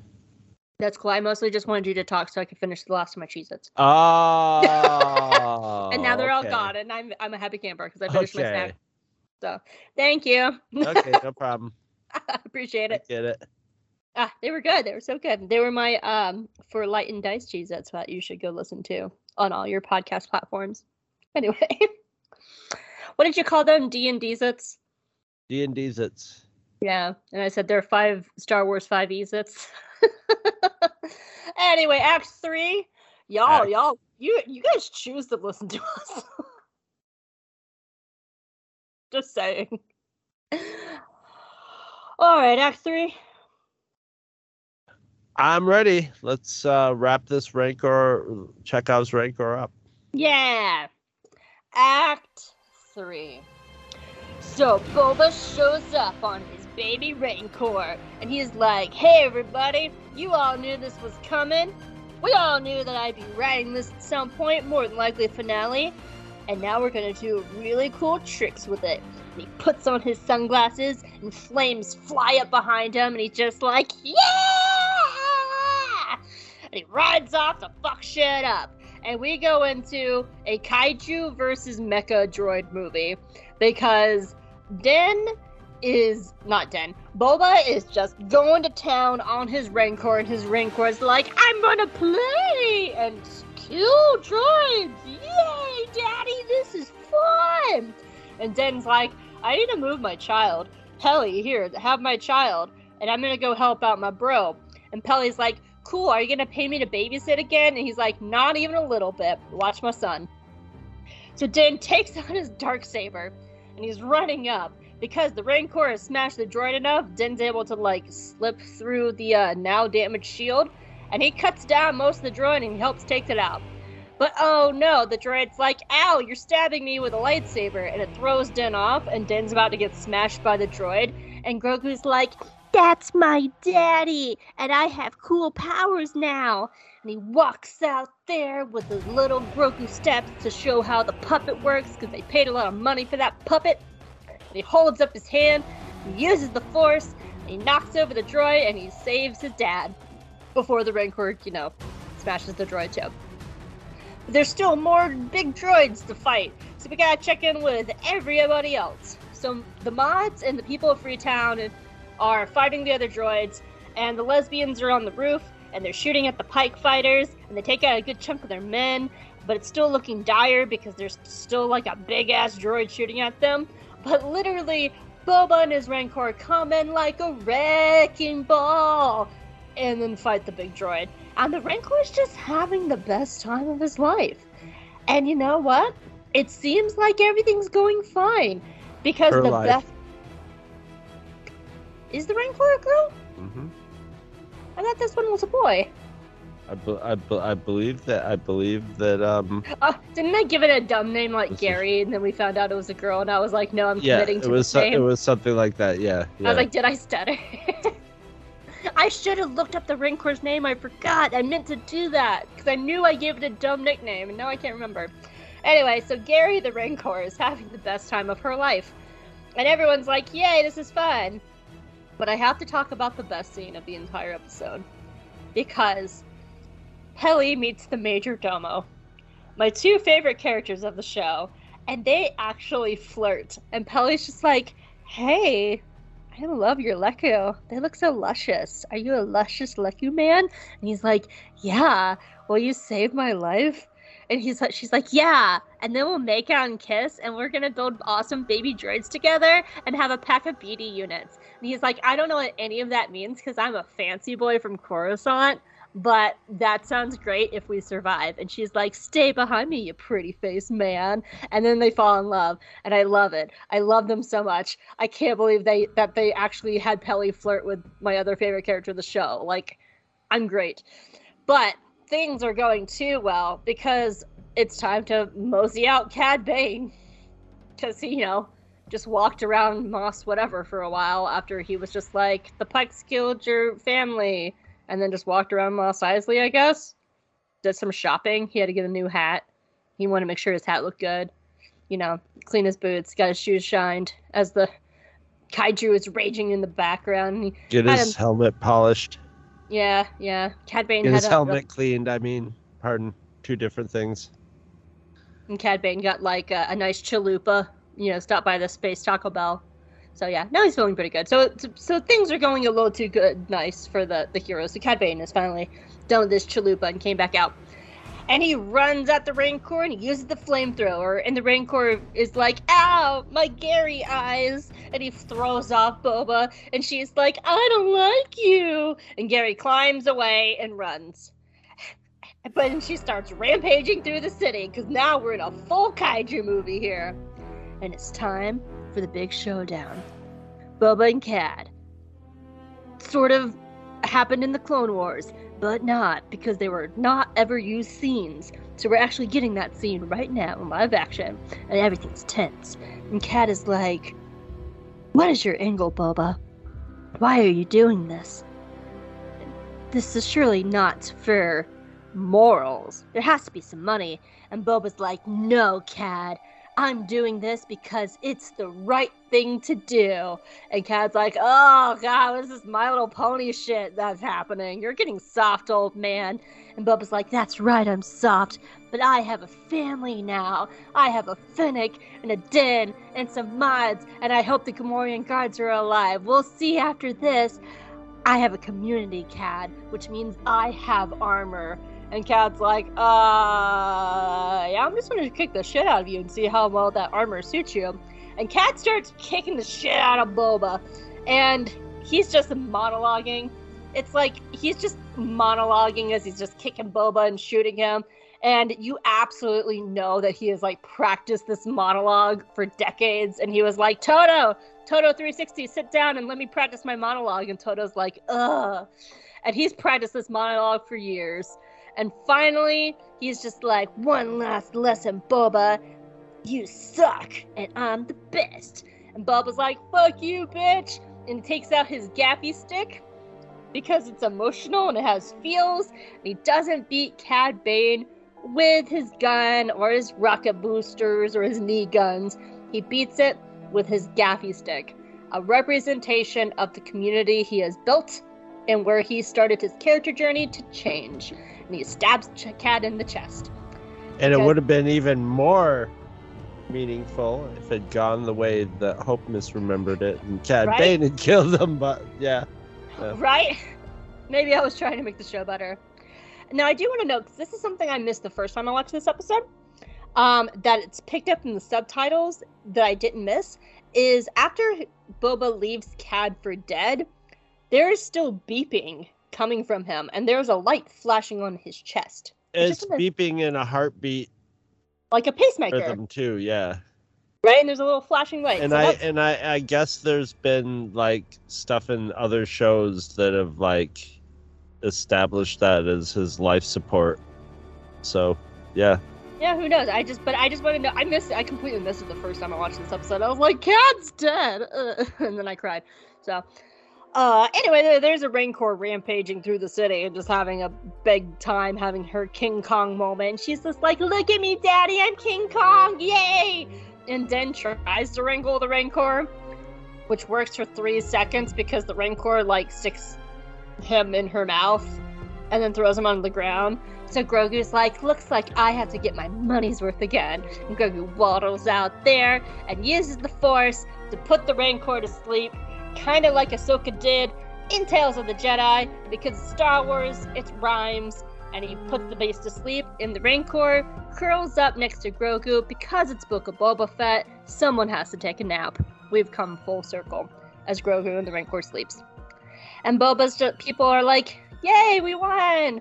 Hooray! We did it! And oh yeah, Fennec's in the show too. So all the Pikes, the leaders of all the crime families, and the mayor of Mos Whatever are very conveniently in one location. And Fennec's just like, hi everyone, and kills them all, and slits their throat, and fucking hangs a guy, which is intense. And now it's over, because Fennec had to have a cool thing. So there is now peace again in Mos Whatever, and Fennec and Boba are walking through their town, and people are rebuilding. And unlike the first episode, people actually show respect to their new leader. And Boba, freaking Fett, after 7 episodes of this show, and fighting for the good of Tatooine and going on this character journey and doing what's right, he looks at Fennec and goes, I don't like ruling. This sucks. You want to bounce? And she's like, yeah, sure, whatever. And then they leave because of apparently, yeah. And we end with Din flying away in his new midlife crisis hot rod with his son to go up to the season 3 of The Mandalorian. And in a post-credit sequence, the main modifier guy is back and he's helping Din's boyfriend Cobb Vanth heal. And that is the end of Book of Boba Fett. The end. Wow, I have more notes for this than I thought I did. I feel bad for the Rancors having to, like, because that Rancor is getting really injured and, like, fire shot in her mouth. And, like, the droids are shooting it point blank and, like, scratching at it with its little feet. Yeah. Jesus. But they like to fight, too, but still, come on. But I gotta say, it was great. The Rancor, like, Robert Rodriguez is gonna do a Rancor, and Rancor versus Droidekas was amazing because the physics of their force field. It's like, oh, I can't punch through the force field. I'll just push the whole fucking force field across the street and into a building and tumble it. It's great. I've always wondered why that didn't happen, and I figured it was just because the droids are so heavy in it, but the Rancor is heavy enough to do some super damage. Yeah. But yeah, I can't, like, it's funny when they do, like, their video, their force field's weaker, it's turning red in those areas. It's very much like something you would see in a video game. It very visually just tells you, yes, this Here's is the the weak weaker spot. part. Yeah, yeah, This is the weak spot. Go for it. yeah, yeah. And but I like it. It's a video game stuff is becoming. I mean, so many people play video games or watch people play video games. Like that me, you can- I love watching Let's Plays. I do it Yeah. like once a day. Yeah. So now stuff that like is, video game becomes a visual, visual trope. It's kind of cool, but like it helps you communicate what's going on really quickly. And how does Cad Bane know about his back to take? He's like making fun of, maybe go hang out your back to take another nap. It's like, have you been watching the show, Cad Bane? What's going on? I here? don't know. Maybe he has binoculars and he's like creeping through like his like palace. I don't know. Reasons. But I just love the King Kong aspect of Rancor, the Rancor climbing up the buildings. It was very, very gratifying and It's fun. silly, goofy, and fun. Yeah. And Absolutely. I think Fennec pretty much talked him into saying, she's like, yeah, if not here, where, then where else, if you got all this here, why, I'm mixed on it. I could actually. I have that as a note, so I might as well get into it. It would be really rude of him to do that. It would be actually very dangerous to the people of Tatooine for him to establish himself as the warlord that chases off the Pikes and then leaves, So my actual note was like, after everything, Boba says, yeah, I'm not suited for this. Let's peace out of here, Finnick. And I wrote, like, what? Sir, you've been on a character journey, but 5 minutes of leadership and you bounce? And then I actually started thinking about it, and he wants a better future for Tatooine where there's not rulers, where there's not crime families. So I could see him staying longer until they actually like set up a democracy.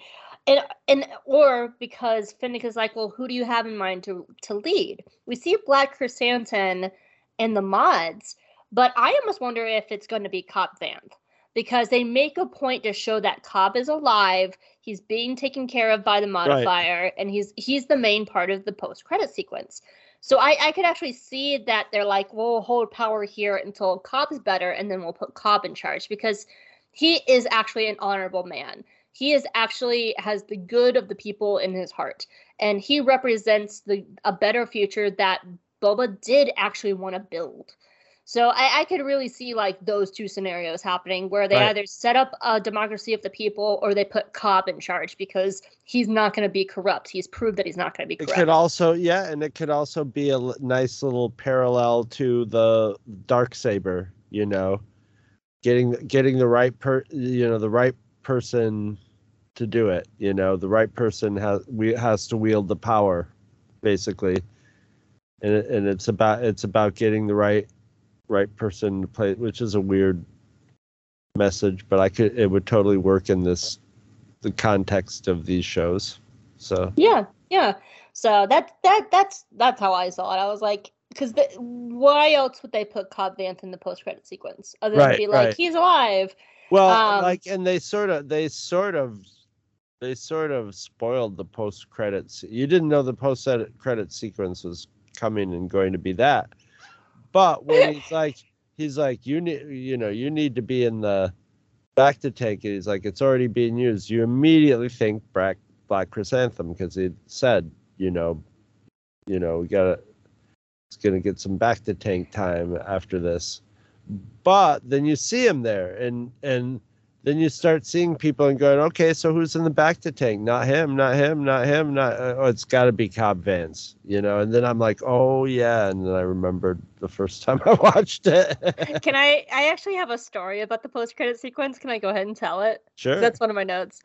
So the very first time I watched this episode, just like every other episode, because I'm a dumbass, I just, as soon as the episode ended and the credits started, I turned off the episode.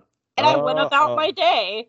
And about a few hours later, I got on Twitter and I saw people talking about Cobb Vanth living. And I was so confused. So I'm like, did I miss him like in the background of an episode? Like, was he like, you know, in the background scene? What happened?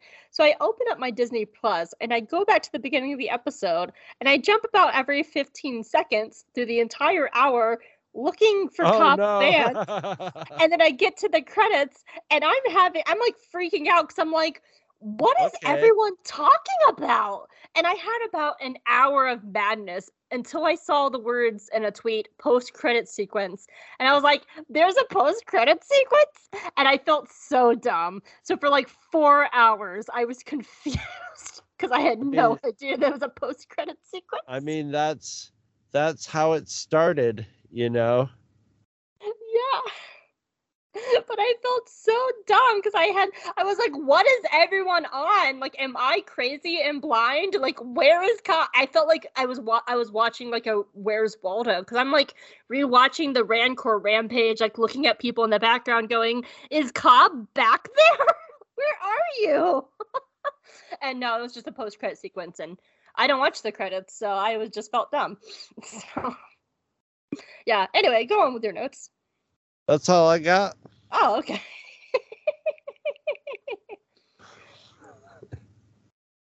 I'm just gonna go straight through. Boba riding the Rancor is super fucking cool. I just wish we got one lesson with Danny Trejo. Yeah. I wish Danny Trejo just stayed on as the handler, you know?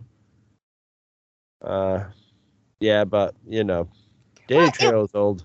But again, it's the setup. Like, it'd be one thing if the handler guy was just like, once they bond to you, they'll listen to your command. But he was very specific. He was like, you need to train every day. You need to feed it. You need to bond with it. You need to practice.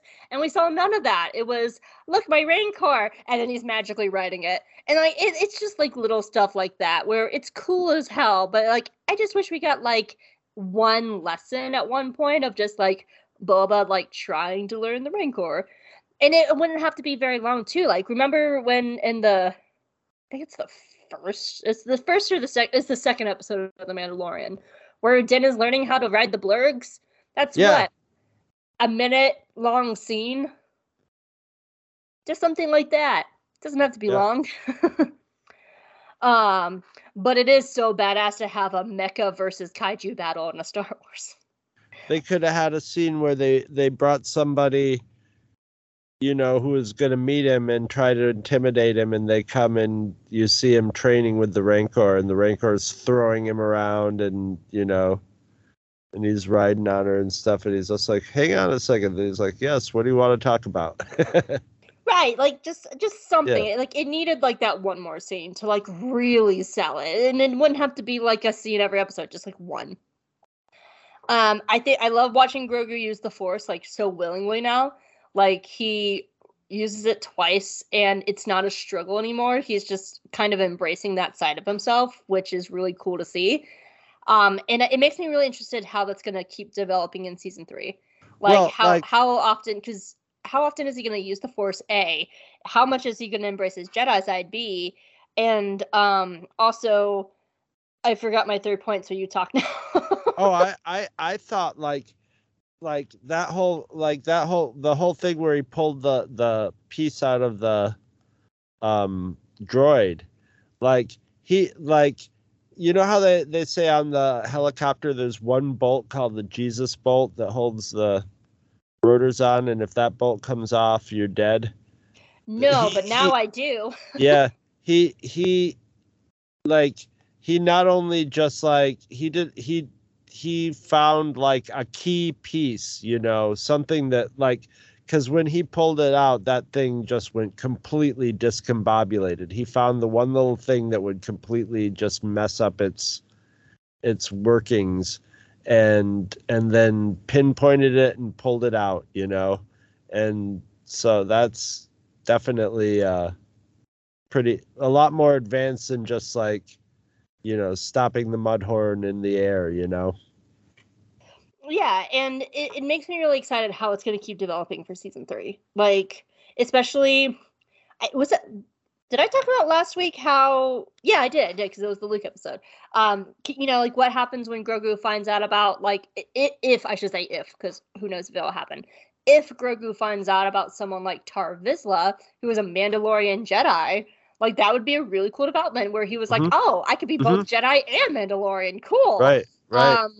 But also in this new era, just having a Force user who's not really a Jedi, I also think that would be an interesting path of, like, what does that look like when you have somebody who can use the Force, but they're not a Jedi, which could also be a very interesting story. So yeah, Grogu using the Force makes me really excited for season 3, because I really want to see how that develops.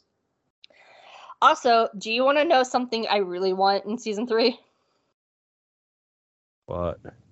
I would like Din at some point to have to come visit Peli, and he lands his ship, picks up Grogu, and the Major Domo is living with her. Okay, yes, I understand.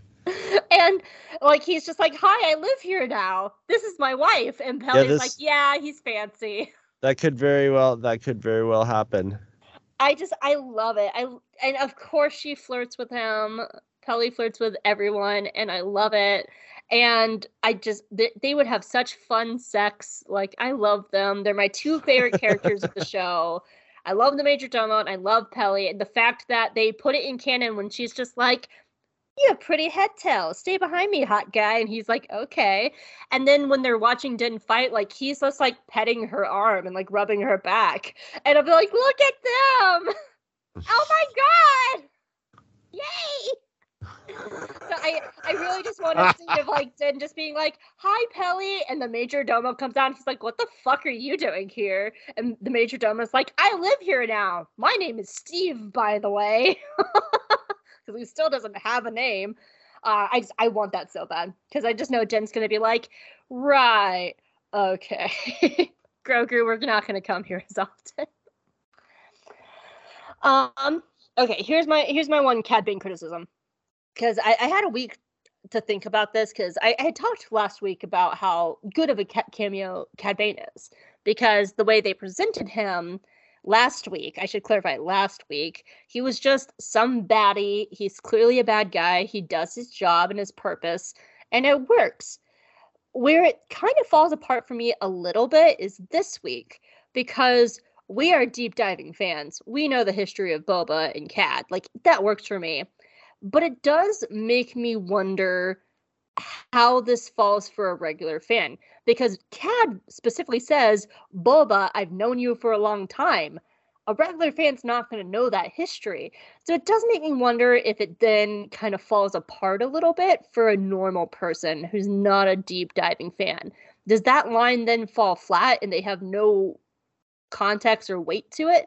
Because it could just be a line of like, I've known you for a long time, right? But it doesn't have the emotional weight of knowing. And that's where it falls apart for me a little bit. Do I care? No, I love it. It's great. But it does make me wonder how that scene plays out for a normal person. I wouldn't know.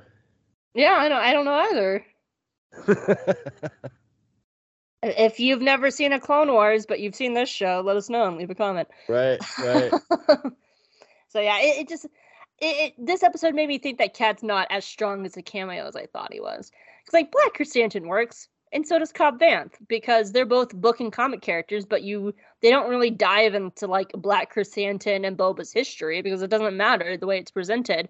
But the way they present Cad is different, and they present it like, this is supposed to be important. Hope you watched Clone Wars. And it doesn't, it's presented differently than the other two. So. Like, his character is also, like, even though he's an alien, he's a trope, so they just will automatically attach, Clint Eastwood's they'll just adapt Clint Eastwood to space, in their mind and go like, okay, that's what this guy is, which he is. Yeah. I love the full circle that Boba beats Cad with the gappy stick. That is a very nice full circle. Because it shows that he is relying on the tool that was taught to him by the people who put him on his character journey. It's really nice, and it represents the community that he not only found himself and helped him to grow, but also it's almost a representation of the community he's built. even though the Tuskens aren't here anymore. And my goodness, it would have been great if we had some Tuskens to show all of Tatooine, but no, we had to kill them, and apparently no other ones came, I guess. But yeah, I love that full circle. Also, I don't think Cad Bane is dead. No, yeah. And I'm kind of mixed on that, because on one hand, it would be a really fitting end for him, because thematically, the whole point of this was Boba changed his stars. He found a family, he found a community, he found people who gives a damn about him, while Cad represents his old life. You know, this is who Boba used to be. And Cad, I know, but you're thinking of it as a show about characters, and it's a fun show, and he's more fun alive than dead. Yeah. I am gonna finish my point.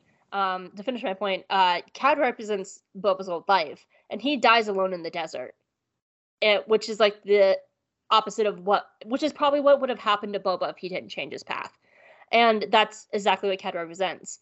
But I think they put that chest beeping there to keep the door open in case they want to use him in the future.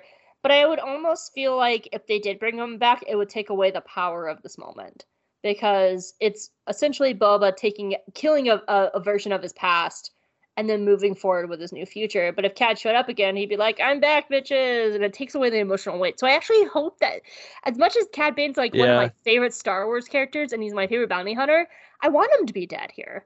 I'm saying, think of this as more of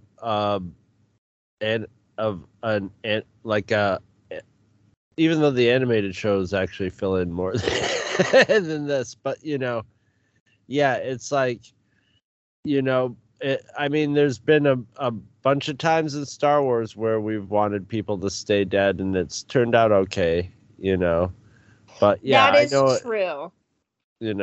I was Darth Maul being I was against Darth Maul coming back, and I saw the spider legs, and I was like, "This is dumb." Like, oh, come on. And he ended up being one of the best characters of the franchise. And then he ended up like building a whole dense lore, and becoming a tragic Shakespearean character. Arguably the most complicated, dark side character that we get to know,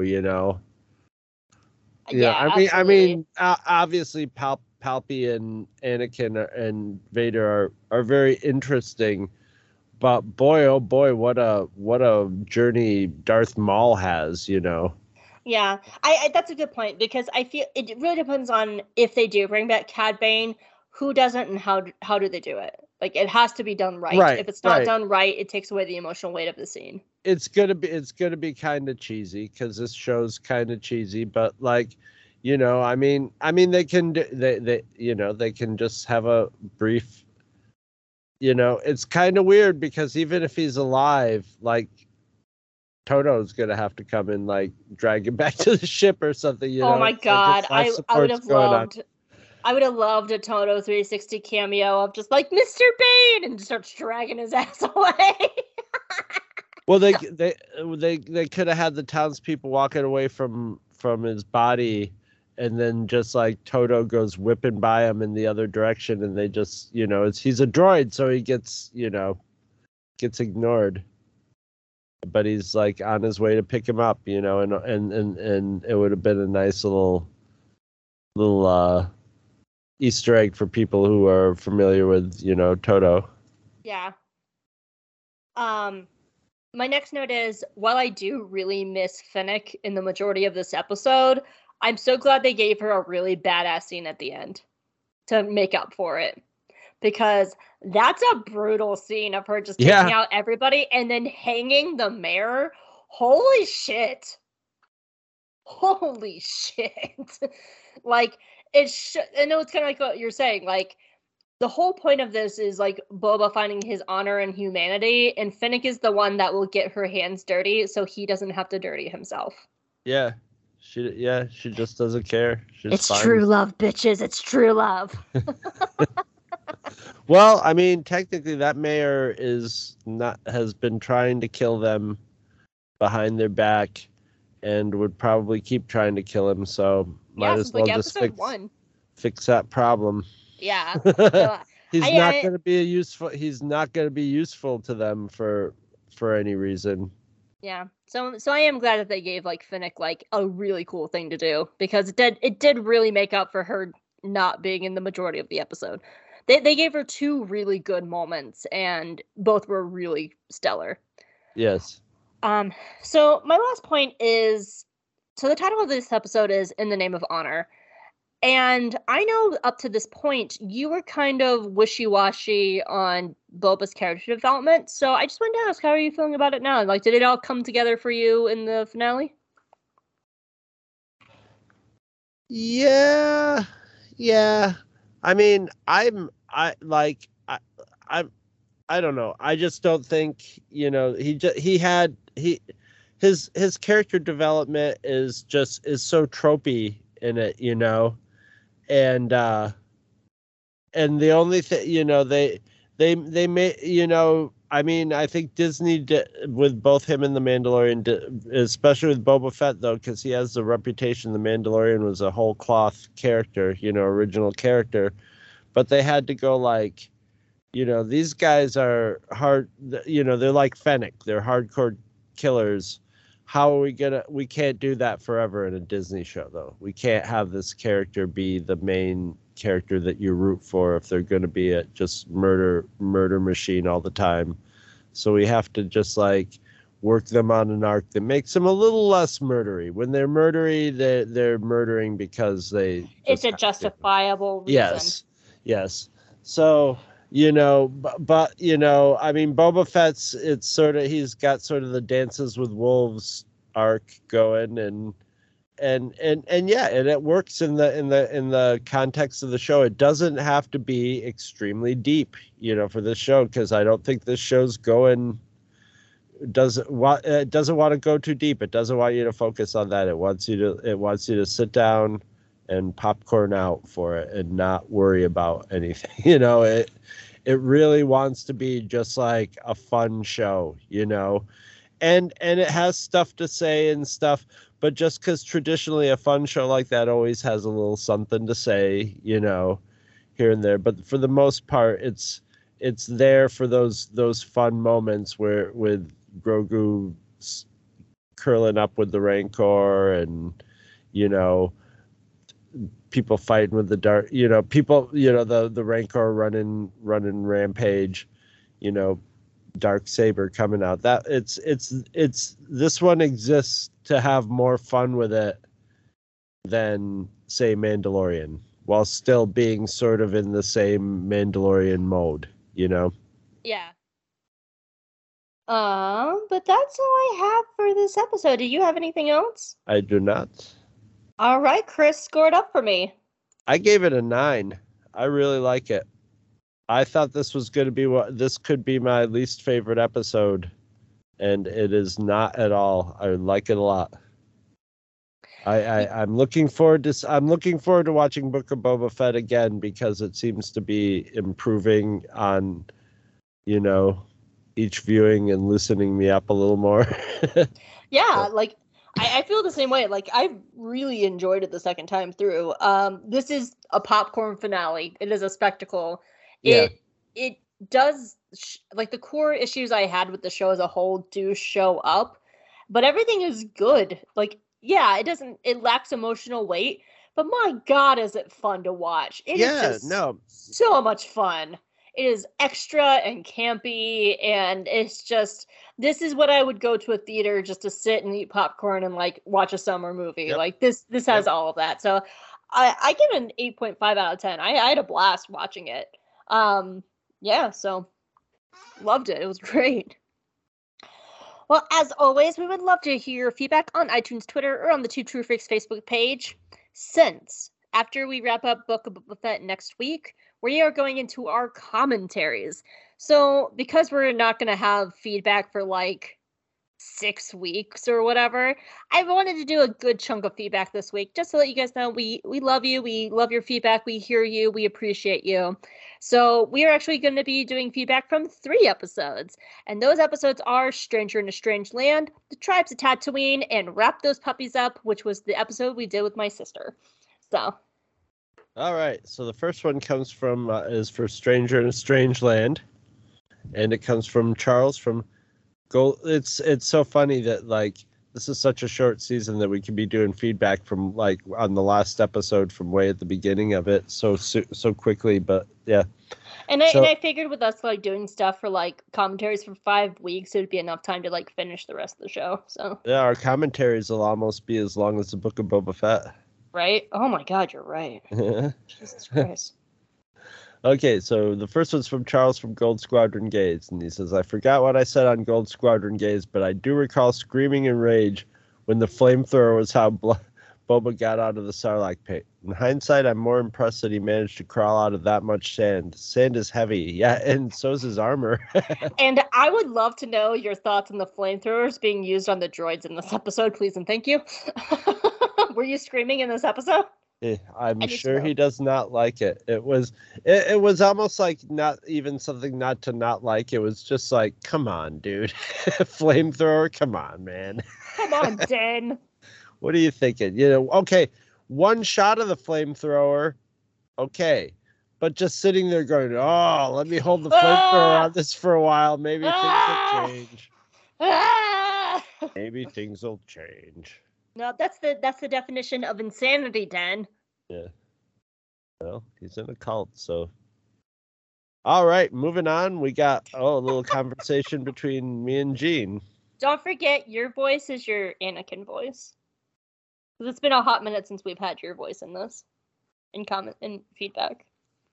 Oh, okay. Your fry guy, Anakin. I thought that was Anakin. No, you're right. That's like, Patrick Delmore. That's Patrick Delmore. Yeah, that's Patrick. Patrick Delmore. Yeah, Anakin's more goth. Look, kinda. I just love that voice. I'm sorry. It's okay. Patrick Delmore, where are you, man? Where are you, man? All right, so Gene Hendricks says, okay, getting towards the end, and I had a wait, what moment? As an actual worshiper of the Norse gods, I have never, until this podcast, heard the name Skywalker be attached to Loki. I am in no way knowledgeable about this, so I'd love to hear what the source is on this one, Chris. And incredibly, it wasn't my usual source, which is right out of my butt. And I said, LOL, ha ha ha ha ha, which is what that means. The Sandman comics. So it was Neil Gaiman, and which I was reading at like right at the time. And Gene says, okay, so it's just Gaiman being Gaiman. Got it.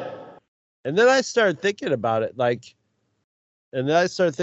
I said, honestly, since Loki is a myth and Sandman takes place in multiple realities and with mythological characters who predate humans, I think it's valid to say that it becomes part of the myth, or it does. It becomes part of the myth, of Loki. And it can be a part you could reject and be like, yeah, that's just, the Sandman comics. But it's sort of the point of the Sandman comics, that like maybe he can add, and Loki sort of sounds a little bit like Luke, And it's also just sort of a funny little joke that Neil Gaiman's a little Loki kind of joke that he's making.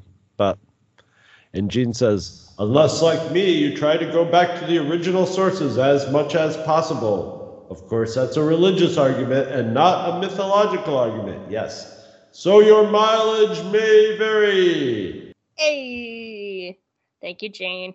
I thought that was a very interesting conversation. All right, so, now the next one. Hope you're going to cover this one from wrap these puppies up. I am. So, of course, this was the podcast we did with my sister Jen, and I wake up on the Tuesday we posted this episode to find that my other sister Gina has found the episode and live texted me her reactions. Oh, jeez. So I wanted to share them. So these are from Gina, and she says, Hope had bad kid syndrome and just followed the cookies, laughy face. Her next one says, Oreo inward, that guy definitely deserved to be slapped. And she wrote, your podcast is my morning motivation. I am loving it. And further down, because then Jen was reacting to it, Gina said, this is a great podcast. I need more of you guys. In quotes, I was a dick sister, laughy face. And then she said, "We never went back to Jen's favorite childhood memory, and now we're hitting people with baseball bats." And I wrote, "Well, wine and dogs will do that to you." And she said, "Laugh my ass off." And finally she said, "Brandy, who's our other sister, you should really listen to this." And then this last one got me because you did not know this, Chris. Gina says 1 hour and about 24 minutes and warning, it's a tearjerker. And the reason she said that was this was when we were talking about my nephew Edward, who Jen took in and raised as her own child. And if anybody doesn't know this, my nephew had passed away at the beginning of COVID in a car accident very suddenly. And so it was a really incredibly hard time for us. And when we posted Wrap Those Puppies Up, it was Edward's birthday that day. Oh, really? It was Edward's birthday, and you didn't know that. No, So that was the tear jerk warning alert. So, but I thought that was really fun because I usually don't. For one, my family is not as nerdy as I am, so they usually don't listen to my show. So the fact that like Gina was like, "I'm gonna live text this," and it was like really, really sweet. And I love you, Gina, even though I know you're not listening. And Brandy, yes, you should listen to it too, even though I know you're not listening either. And Jen, again, thank you. I know you're not listening, but thank you for being on the show. And I'm glad that you guys really enjoy it too. So, yeah. So those were the texts from my sister. A tag team back to you now, Chris. All right. So, although you're coming in on this one, because this is a conversation between Don't forget my voice. Whatever. Oh, you want me to do? Okay, I'll do your voice. Okay. You should do my voice always. Oh, I didn't even do my voice when I did my voice back there. I forgot. That means you have to go extra hard on my voice. Okay.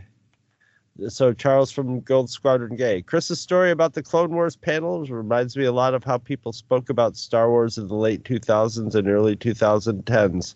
That's right where it was. They really wanted all the world details explained and consistent, especially military details, with no interest in the storytelling being good. Yes, that was the panel 1000%. A lot of people discussing, but not necessarily a lot of people consuming. Yeah, a lot of people discussing, but not necessarily a lot of people consuming. The franchise wanted to be like Warhammer 40K, where military strength is clearly defined and the lore exists to facilitate conflict, not story. And I think this was reflected in some of the anti-prequel, anti-TCW backlash. Look at the differences between the Clone Wars multimedia project and the Clone Wars. Hell, take the 03 Clone Wars show. I noted in Gold Squadron Gay's coverage that the first season we never see a clone trooper's face. The ARC troopers are awesome, but not characters. Clone troopers are just foot soldiers in an RTS game that can be spawned in, so I completely understand Chris's frustration with fielding questions about minor details that are just covers for complaining that TCW wasn't doing the type of storytelling that Star Wars fans were used to at the time. Yeah, and like, I mean, I'll definitely say it landed differently when it was a kid asking a question like that and a grown man asking a question. Yes, like that is a very valid point. The kids asking the questions were totally cute and like wholesome, you know, like it was one of those wholesome moments where I felt like I had kids or something, where you had to like explain something, you know, and it was just fun watching them be super interested. The other ones were just like, excuse me, but well, like one of the kids I remember specifically asked, why didn't one of the clones die during the Blue Shadow Virus episode? Yeah. And he made it so genuine. Yeah. And like the following question was thinking about that after seeing it. Right. And like the follow-up question was from like a neckbeard dude bro who was talking about the buttons on a ship. And like it was that dichotomy of a kid genuinely wanting to know and a guy complaining, and that was the difference. I remember that. Uh-huh. Okay, so he said people were complaining about the Clone Wars wasn't doing the type of storytelling that Star Wars fans were used to at the time, and he said, I say this as one of those fans, pulling my review of the Clone Wars movie because, as I told my editor, I'm too close to this franchise to give this a fair review. is one of the only times teenage me did a thing I'm proud of. Yeah, I wouldn't have been able to do that. All this to say, poor Chris. At least Hope knew to ask a decent question. Yeah, I'll be all right. It was fun, but yeah, it was definitely frustrating. And Hope says, I remember this panel well. It was either cute kid questions or dude bros going, well, the Republic ships have insert number here buttons on the dashboard, but they're not in this episode. Isn't that bad? Thoughts? And it was tedious. And Yes. Charles says, I'm mostly glad that the current Star Wars brand is extremely uninterested in that kind of fan who have mostly been relegated to YouTube videos. They're insufferable. Yes, they are. Yeah, well, yeah, they are. They are. I deal with it in my mind by going like, there's, it's the internet. You're getting, that people get a distorted voice. They can, that element can have a distorted voice because there's just enough of them to make it financially lucrative to have YouTube videos about them griping about it, to be very financially lucrative if you're, because even if you get 0.1% of the country to give you money, you got a lot of money. So I just I've just been trying to just put them on mute because obviously they don't seem to have much power with Star Wars. So Yeah, let them try. I reached this point of like, if it's somebody whose opinion I actually care about and like they disagree, I like to hear them out because like if it's somebody who's just like, yeah, this didn't work for me, and there's someone I respect, and yeah. But if it's somebody that I don't know and they're just like, I'm gonna cry about this, I'm just like, cool. I think Star Wars and a lot of franchises went through a little phase. I think all the franchises went through a little phase where they're like, okay, let's try to make this work for everybody. Star Wars, especially with the sequels, we're like, let's go back and forth between, let's really like work on the fan reaction. But like the fan reaction of anything is if you want to say the fan reaction was really good, you can find enough fan reactions. If you want to say it was really bad, you can find enough fans to say it's really bad. And so reacting to it's just going to drive you crazy. And then you get the sequel trilogy, all the stuff that was like reacting either way to one side or the other, trying to like strike back at each other, cancel out something that somebody else did, just fell flat and was dumb and shitty. So yeah. I think that's a good. Just forge ahead and do try to make good shit, Yeah, remember, it's very important. Star Wars is for everyone, but not all Star Wars is for everyone, and that's okay. So I want them to do more stuff like. I love Star Wars. Oh God, I don't want every Star Wars to be for everyone because it would have to be so fucking just like. Bland and like that's how we pasteurized and processed. That's how we get something like Tross, because yes, versus like trying to make everybody happy and making nobody happy. And like that's why I love Star Wars Resistance. That's why I love Andor. They're two shows doing completely different things, but Resistance, like it or hate it, it took chances. And Andor is taking chances. And they're two completely different shows, but they're hitting the exact same note inside of me of just like, you are swinging for the fences, and I absolutely love and appreciate you for it. I think the only difference is Andor has definitely gotten more of a chance to just do its own thing. It has really the feel that like nobody from like Disney, like there wasn't much like jiggling around from high up going, you need more of this or less of this. It seems to be like a very like there seems to be artistic intent in it, and not like, we've got to make this and this work for these people. It seems like they were the Gilroy was given a lot of leeway to just sort of like, this is how it's going to work, Mm-hmm. It's great. Yeah. I like. Well, That is all I have for the Book of Boba Fett. Do you have anything else that you want to add to In the Name of Honor? No. It was fun. This was a fun episode. Yes, it was. So Chris, if that's all, then where can people find you? You can find me at Two True Freaks, and when I say me, I mean my podcasts and all the other podcasters at Two True Freaks. Like the Akadeka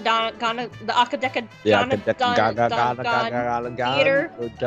Wrapped up all those Halloween podcasts, and one of them is going to have a spin-off into Valentine's Day, it looks like. But I'm back on my Strangers in Paradise podcast, which are great fun to do. And but there's just millions and millions of nerd podcasts there. When I say millions and millions, I mean like around 6,000 of them there that you can go and listen to, including all the back episodes of J Guys and Jedi. Also, if you want to find out what's going on Two True Freaks, you can go to Facebook, social media, and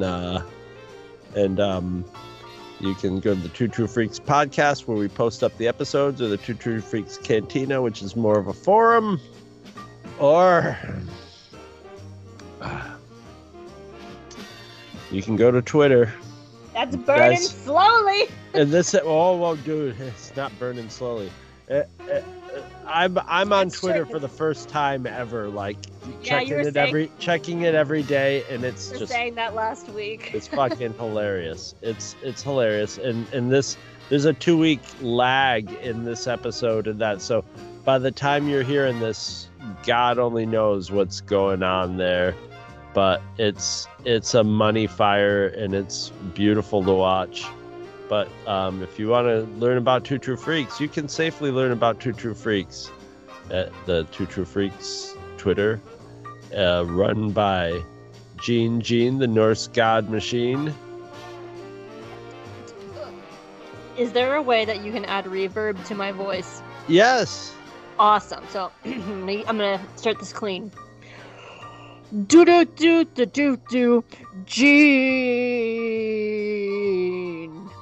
Start that Gene clean. That way it sounds like Thor is talking to Gene. Gene. Yes. But also, ain't nobody gonna be like pretending to be Two True Freaks, so you can be assured, even though we don't have a blue check, even though having a blue check is now like almost a guarantee that you're fake. Right? But who knows what's going on now? But we ain't gonna pay. We're not paying any money, so don't worry about any fake freaks out there. Anyway, that's where you can find me. Where can they find you, Hope? You can find me at J Guys and Jedi on our Twitter account. We'll see how long it lasts. You can also find me at Hope Molnax. I am also a contributor for Dork Side of the Force, and I will say, as Andor is ending, we're gonna start shifting over to like Bad Batch stuff, because that's coming in January, and like Mandalorian stuff. So I'm already kind of musing some Bad Batch pieces I want to write, so that's going to be coming up over there. I'm also a staff writer on words, the Geeky Waffle. My brain stopped. And I'm going to be actually doing the reviews of Bad Batch over on Geeky Waffle. I'm very excited about that, so you can check that out as well. I should also note that I was just on Space Waffles, which is my friend Arzu's show, who I texted Chris's admission to Bitbonic to while we were recording. She's the host, and I was on Space Waffles to talk about the wonderful episode 10 of Andor, One Way Out. And we had a blast over there. And I'm also part of For Light and Dice. It is a real play tabletop Star Wars 5e podcast set in the High Republic. I hang out with a bunch of awesome people like Charles, one of our listeners, is as a player, Chris from Dorkside Divas, Jess from RuPaul's Pod Race, and also Nathan and Colton, who both really need a podcast because they're both lovely. And we just have the best time. The plot is thickening. We're having such a good time. Please check out For Light and Dice. And if you are checking out, let me know. I'd love to hear your thoughts on it. So, yeah. So, oh my god, I haven't even thought about the resolution next week. I don't even know what I'm going to do. I don't know. I have to do Evolution, and I don't know who I'm gonna do. I will probably decide it day of. Well, at least this is a short story arc. I will it's say a short. It's definitely probably our shortest season ever, isn't it?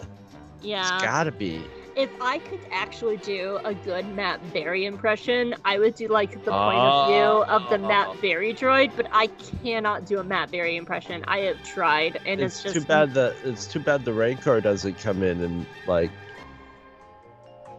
Well, right. Maybe I'll do Fennec. Rancor Evolution, a Fennec Evolution. Yeah, I will probably settle on Fennec, but like maybe the Major Domo. I don't know. We'll see. I don't know who I'm gonna do the evolution of, but Domolution, Domo Arigato, Mr. Robot. I knew you were going that direction. Yeah, I'm tired. It's just the moment you said Domo, I was waiting for the Arigato. I was like, it's coming. It's coming. There it is. But we'll see. And after that, we get to start our commentaries. We have like our little like 5-week break of just watching movies. I know. I gotta go get copies of all the Raiders of the Lost Ark movies, so we're on the same. Yeah, and Princess Mononoke. Yeah, well, I mean, at least all of those are easy movies to find, you know. Get the dub of Princess Mononoke. I'm gonna go ahead and say that now. The dubbing is actually really good. Okay. And I think that way we don't have to worry about like subtitles and stuff like that. Because that one I actually have to watch first, because the Indiana Jones movies, I know those back and front, you know. Yeah, and the dubbing is really well done. So I would definitely suggest the dub, but I'm also kind of biased because that was the one I first watched. And well, you know, whenever I do a commentary, I have the sound almost all the way down, and I have the subtitles on anyway. So I'll probably get the dub, and I'll have subtitles for it for when we do the commentary to have them going on the bottom. So I'll get a little bit of both. Yeah. And then we're starting Tales of the Jedi in the new year, and then Kenobi. I'm actually really excited about Kenobi. Kenobi, then Andor. Ah! Yeah. Andor. Those are gonna be 4-hour episodes. I'm just gonna say right now, I have a feeling. Well, I think Andor will like have longer episode. Well, I don't know. I think it'll like ebb and flow with the longer episodes. But yeah. There's going to be a lot to talk about with Andor. I think with Obi-Wan, I have a feeling Obi-Wan is not going. I have a feeling I might not like Obi-Wan the second time as much as the first time. We'll see. I'm excited to rewatch it again because I've only seen it once. Yeah, and I did really love it. I'm going to see if I still love it because it absolutely felt like a celebration of like my favorite time period. And I love Hayden as Vader. I really do. So we'll see. We'll see how it works out. So it's like in my memory, it's like a fever dream. So we'll see. We'll see what my memory of it. It was the stuff that was good in it was so emotional and deep Star Wars that it really like there's there's a glow about it when you see it the first time, and I want to see if it stands up. Yeah. That's what I want to see. Yeah. So come back next week, guys, for Book of Boba Fett wrap-up, and then commentaries! Yay! I'm excited. I've never watched an Indiana Jones all the way through, so I'm actually very excited. Well, you're going to see 4 of them now. I hope you like them. Let's go! I hope you don't hate them. Nah. I'm excited, so we'll see. All right, guys, we'll see you next week. Bye! Bye.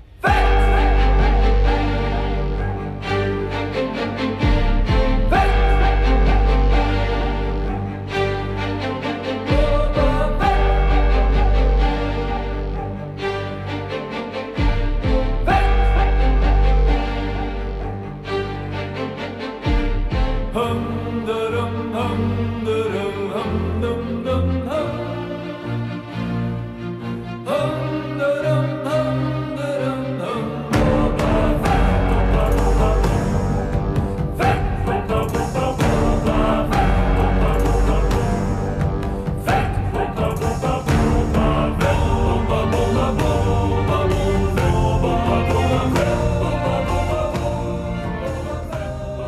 Visit our website at twotruefreaks.com. Two True Freaks is always spelled TWOTRUEFREAKS. You can email Two True Freaks directly at twotruefreaks@gmail.com.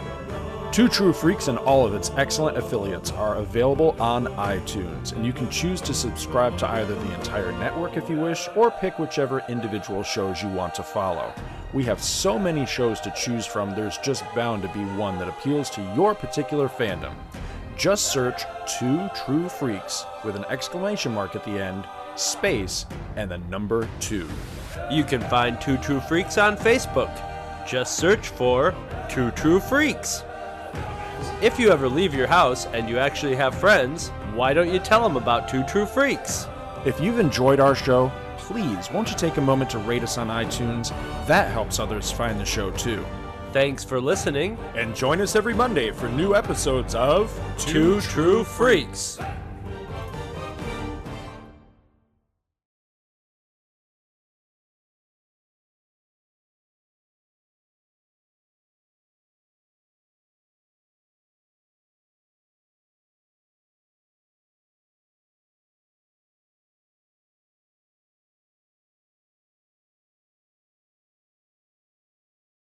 That is freaky.